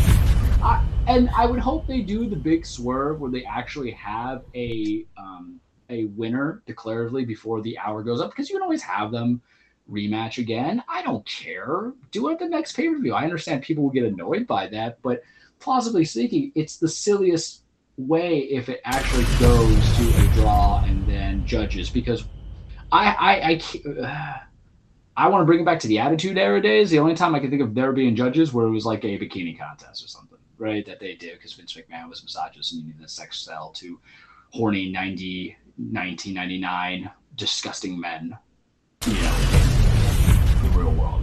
I don't think that has a place in 2022 if you're going to have judges trying to figure out who is the best wrestlers. And I think are they wrestlers who are judges? It's just silly. It's just super silly. I can't get behind it. And I don't know. Figure skating. Other things, right? Other things. Dynamite's no longer on TNT. It's a new year, so it's all going to be on TBS. So you're going to have Rampage, I think, still going to be on TNT, but you're going to have Dynamite on TBS. So there's that. Sammy Guevara lost the TNT title on Christmas Eve or Christmas Day to Cody Rhodes. So Cody is now a 3-time TNT champion. And I'm so against that. Sorry, Cody. I always give you a shout out when we talk about AEW, but I'm so against that because it meant that Miro's loss meant nothing. Miro was the TNT champion who beat Darby Allin and was on this incredible run, just killing people. He had this moniker of God's favorite champion. He would do promos, and when he lost the title to Sammy Guevara, he would basically have a going against God promo. And I love that stuff because the concept of man versus God is just so eluding in wrestling that I have to go all in. So it just means that the guy who lost him, because this was Sammy's run, he had 4 title defenses, none on pay-per-view, held the title for 84 days, and then Cody wins. I'm like, because that roster is bloated. I don't know who's winning. I don't like it. I'll just accept it. All I gotta do is accept it, right? And there will be more AEW stuff next week because we're gonna hit the ground running. We're gonna get back to it. I'm just trying to condense so much right because we gotta get to the big stuff. NXT 2.0, because I should label as that. They're doing New Year's Evil right now. Tommaso Ciampa versus not Bronson Steiner, but Braun Breaker is going against each other for the main event. That's going to be commercial free. Braun Breaker is going to win that. We just had the unification match of the North American Championship versus the Cruiserweight Championship of Roddy Strong, Carmelo Hayes. Carmelo Hayes won that unified title. Mandy Rose just won or retained her women's championship. Big, meaty men slapping meat. That's what we're really here about, right? Let's just hide away. Forget the whole erotic vibes. What do we like in wrestling? Sure, we entertain and we enjoy the whole technical aspect and the flippy flops and all that stuff. But big, sweaty men slapping meat, as the New Day say on their podcast. New Day, please follow us. I'll follow you guys. There was a pay-per-view. Saturday, day one. It was originally supposed to be Roman Reigns and Brock Lesnar going against each other for the Universal Championship. And then it was supposed to be a fatal four-way with Big E, who's a big, meaty man, defending against Kevin Owens, we love Big Fatty, against Seth frickin' Rollins, we love Seth Rollins, and then Bobby Lashley, who is a titan of meaty men. And then Roman got the Rona. So instead of just pulling Brock Lesnar away from the match, instead they put Brock in that match to make it to a fatal five-way. First off, that was a fantastic match. The pay-per-view itself was meh in between. The opening match between the New Day and the Usos was good. I like RK Bro versus Street Profits. Didn't care for certain other matches in the in-between. Edge and Miz could have been done better. I'm sorry. Crowd was there for it. I wasn't really there for it because of certain things. But that fatal five-way, it was just so good. And guys, we didn't even get the stare-off of Bobby Lashley and Brock Lesnar. This has been a feud that we've wanted for a long time. They are colossal giants. They are gods. They are basically if Zeus and Odin met each other in the freaking field in the multiverse portals. Suck on that, Spider-Man. You were thinking that you were going to get this weird setup. No, Bobby Lashley just sees Brock and he goes to Spears Brock. I had a minor happiness because all the blood flooded from my brain to elsewheres. I loved it. Unfortunately, for Biggie, who we love. That's right. Just replay that all the time. I could look at that for days. I hope that when I'm dying on my deathbed, it's Bobby Lashley and Brock Lesnar that is in the last thoughts of my mind. Not my family, not wife or kids or anything like that. Not even the championship belts I bought when I passed the bar exam. It's Bobby Lashley and Brock Lesnar beating the hell out of each other. And then Brock won. He pinned Big E, the champion, in a fatal five-way match, which hurts the credibility for Big E. But now Brock is your WWE champion. He is back with Paul Heyman. He still might beat over Roman, but what do we know after yesterday, boys? At the Royal Rumble, which is one of the big four pay-per-views, right? Probably my second most looked for pay-per-view. Sometimes I love the Rumble if it has a good Rumble match and then some good championship matches. You have Bobby Lashley and Brock Lesnar going against each other because Bobby Lashley won the number one contenders match. Boys, what? That is epic men slapping meatiest of meats. And that is not just, cheap, USAA meat. That is, give me some meat stuff because I had this plan in my head and left because I'm so excited right now. That's Wagyu beef. Yeah. That's Wagyu beef. That's prime, that is the K meat that Malcolm in the Middle's dad was going for. How? This is too much for a Ruth's Chris. Okay. Yeah, this is not Ruth Chris. This is not Longhorns. This is the true upstate. This is like we hunted it and we killed it kind of meat. This is the best kind. This is Wagyu. Yeah, this is everything right now because you have the Viking versus like the Black Adonis going on, and I just love it so much. Because I've been a Bobby Lashley guy for a while because I don't want to say wrestling and wrestlers and main championships should be predicated on their looks, but you look at those two men, you look at Bobby Lashley. Why has this man been treated like a joke since he came back, right? He's a former MMA fighter. Brock's a former MMA fighter. One is literally Atlas. The other one looks like a guard for Odin, and I am so about it. The match could be crap.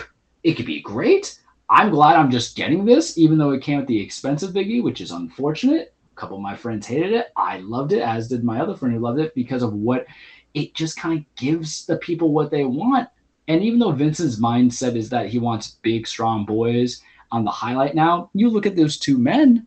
Why not? Bobby had a great run. Bobby was there for one of my happiest memories of 2021 when he led to The Miz and helped The Miz take that title off of Drew McIntyre. That was just, oh, what a bright day. And even a brighter day when Bobby won the WWE Championship. And even though I understand the reasons to take that belt off and put onto Big E, this is a match that it felt like we weren't going to get. And if we were, we were going to get at Mania. But obviously Roman and Brock is the end game. I can live without that match. I don't need it a fourth time. But the fact that I'm getting Bobby and Brock the first time, Wrestling Santa Claus was there. Vince McMahon did something right. He actually stayed committed to the course too. Now it's concerning of what happens if plans change again because of, the Rona kicking in everybody. And we can only hope that Roman will be okay and everybody else who has been battling the Rona on that roster, because bloody look how quickly things can change, because Roman's out. Drew has a neck stinger, so he's out. Sasha Banks hurt her knee the other day at a live event. What you have could easily be gone, because that's life, is it not? But when my hands and my cup was bare and I said, brother, my cup is empty and I would like some plenty, Vincent Kennedy McMahon poured me, not swill, not bottom of the barrel, not the wine that you buy in a box, gals and boys. He gave me the 1500 stuff, because I'm getting Bobby and Brock at Royal Rumble. Woo! I'm feeling kind of hyped for that. The same way I felt hyped for my non-sponsor of the year, Cafe Minero. It's all the beef, and that's all I'm going to give you this week on the cage. Yeah, I like that at the end. Okay. We'll do the, whatever's of the year next episode. We'll do those. Okay. So, because I didn't really have it planned, I just kind of wanted to get the show out for this year, get it started, and we'll do it. Everybody's doing their 2021 retrospectives. We'll do ours. So that we just needed to get some of the stuff that happened over the course of the last month out of the way. And now we did that. And now we can move forward by looking back at the entire year. So, but thanks everybody. We're back. We're going to keep this thing rolling as much as we can. But thank you everybody. 2022 is here. We're going to have fun with it as we always do. We'll try and entertain you as much as possible. Maybe get some guests back on this show. We'll try and ask. We'll try and get out there, try and do some wacky stuff. But thanks everybody. We'll see you guys next week. Bye bye. Good night. Take care.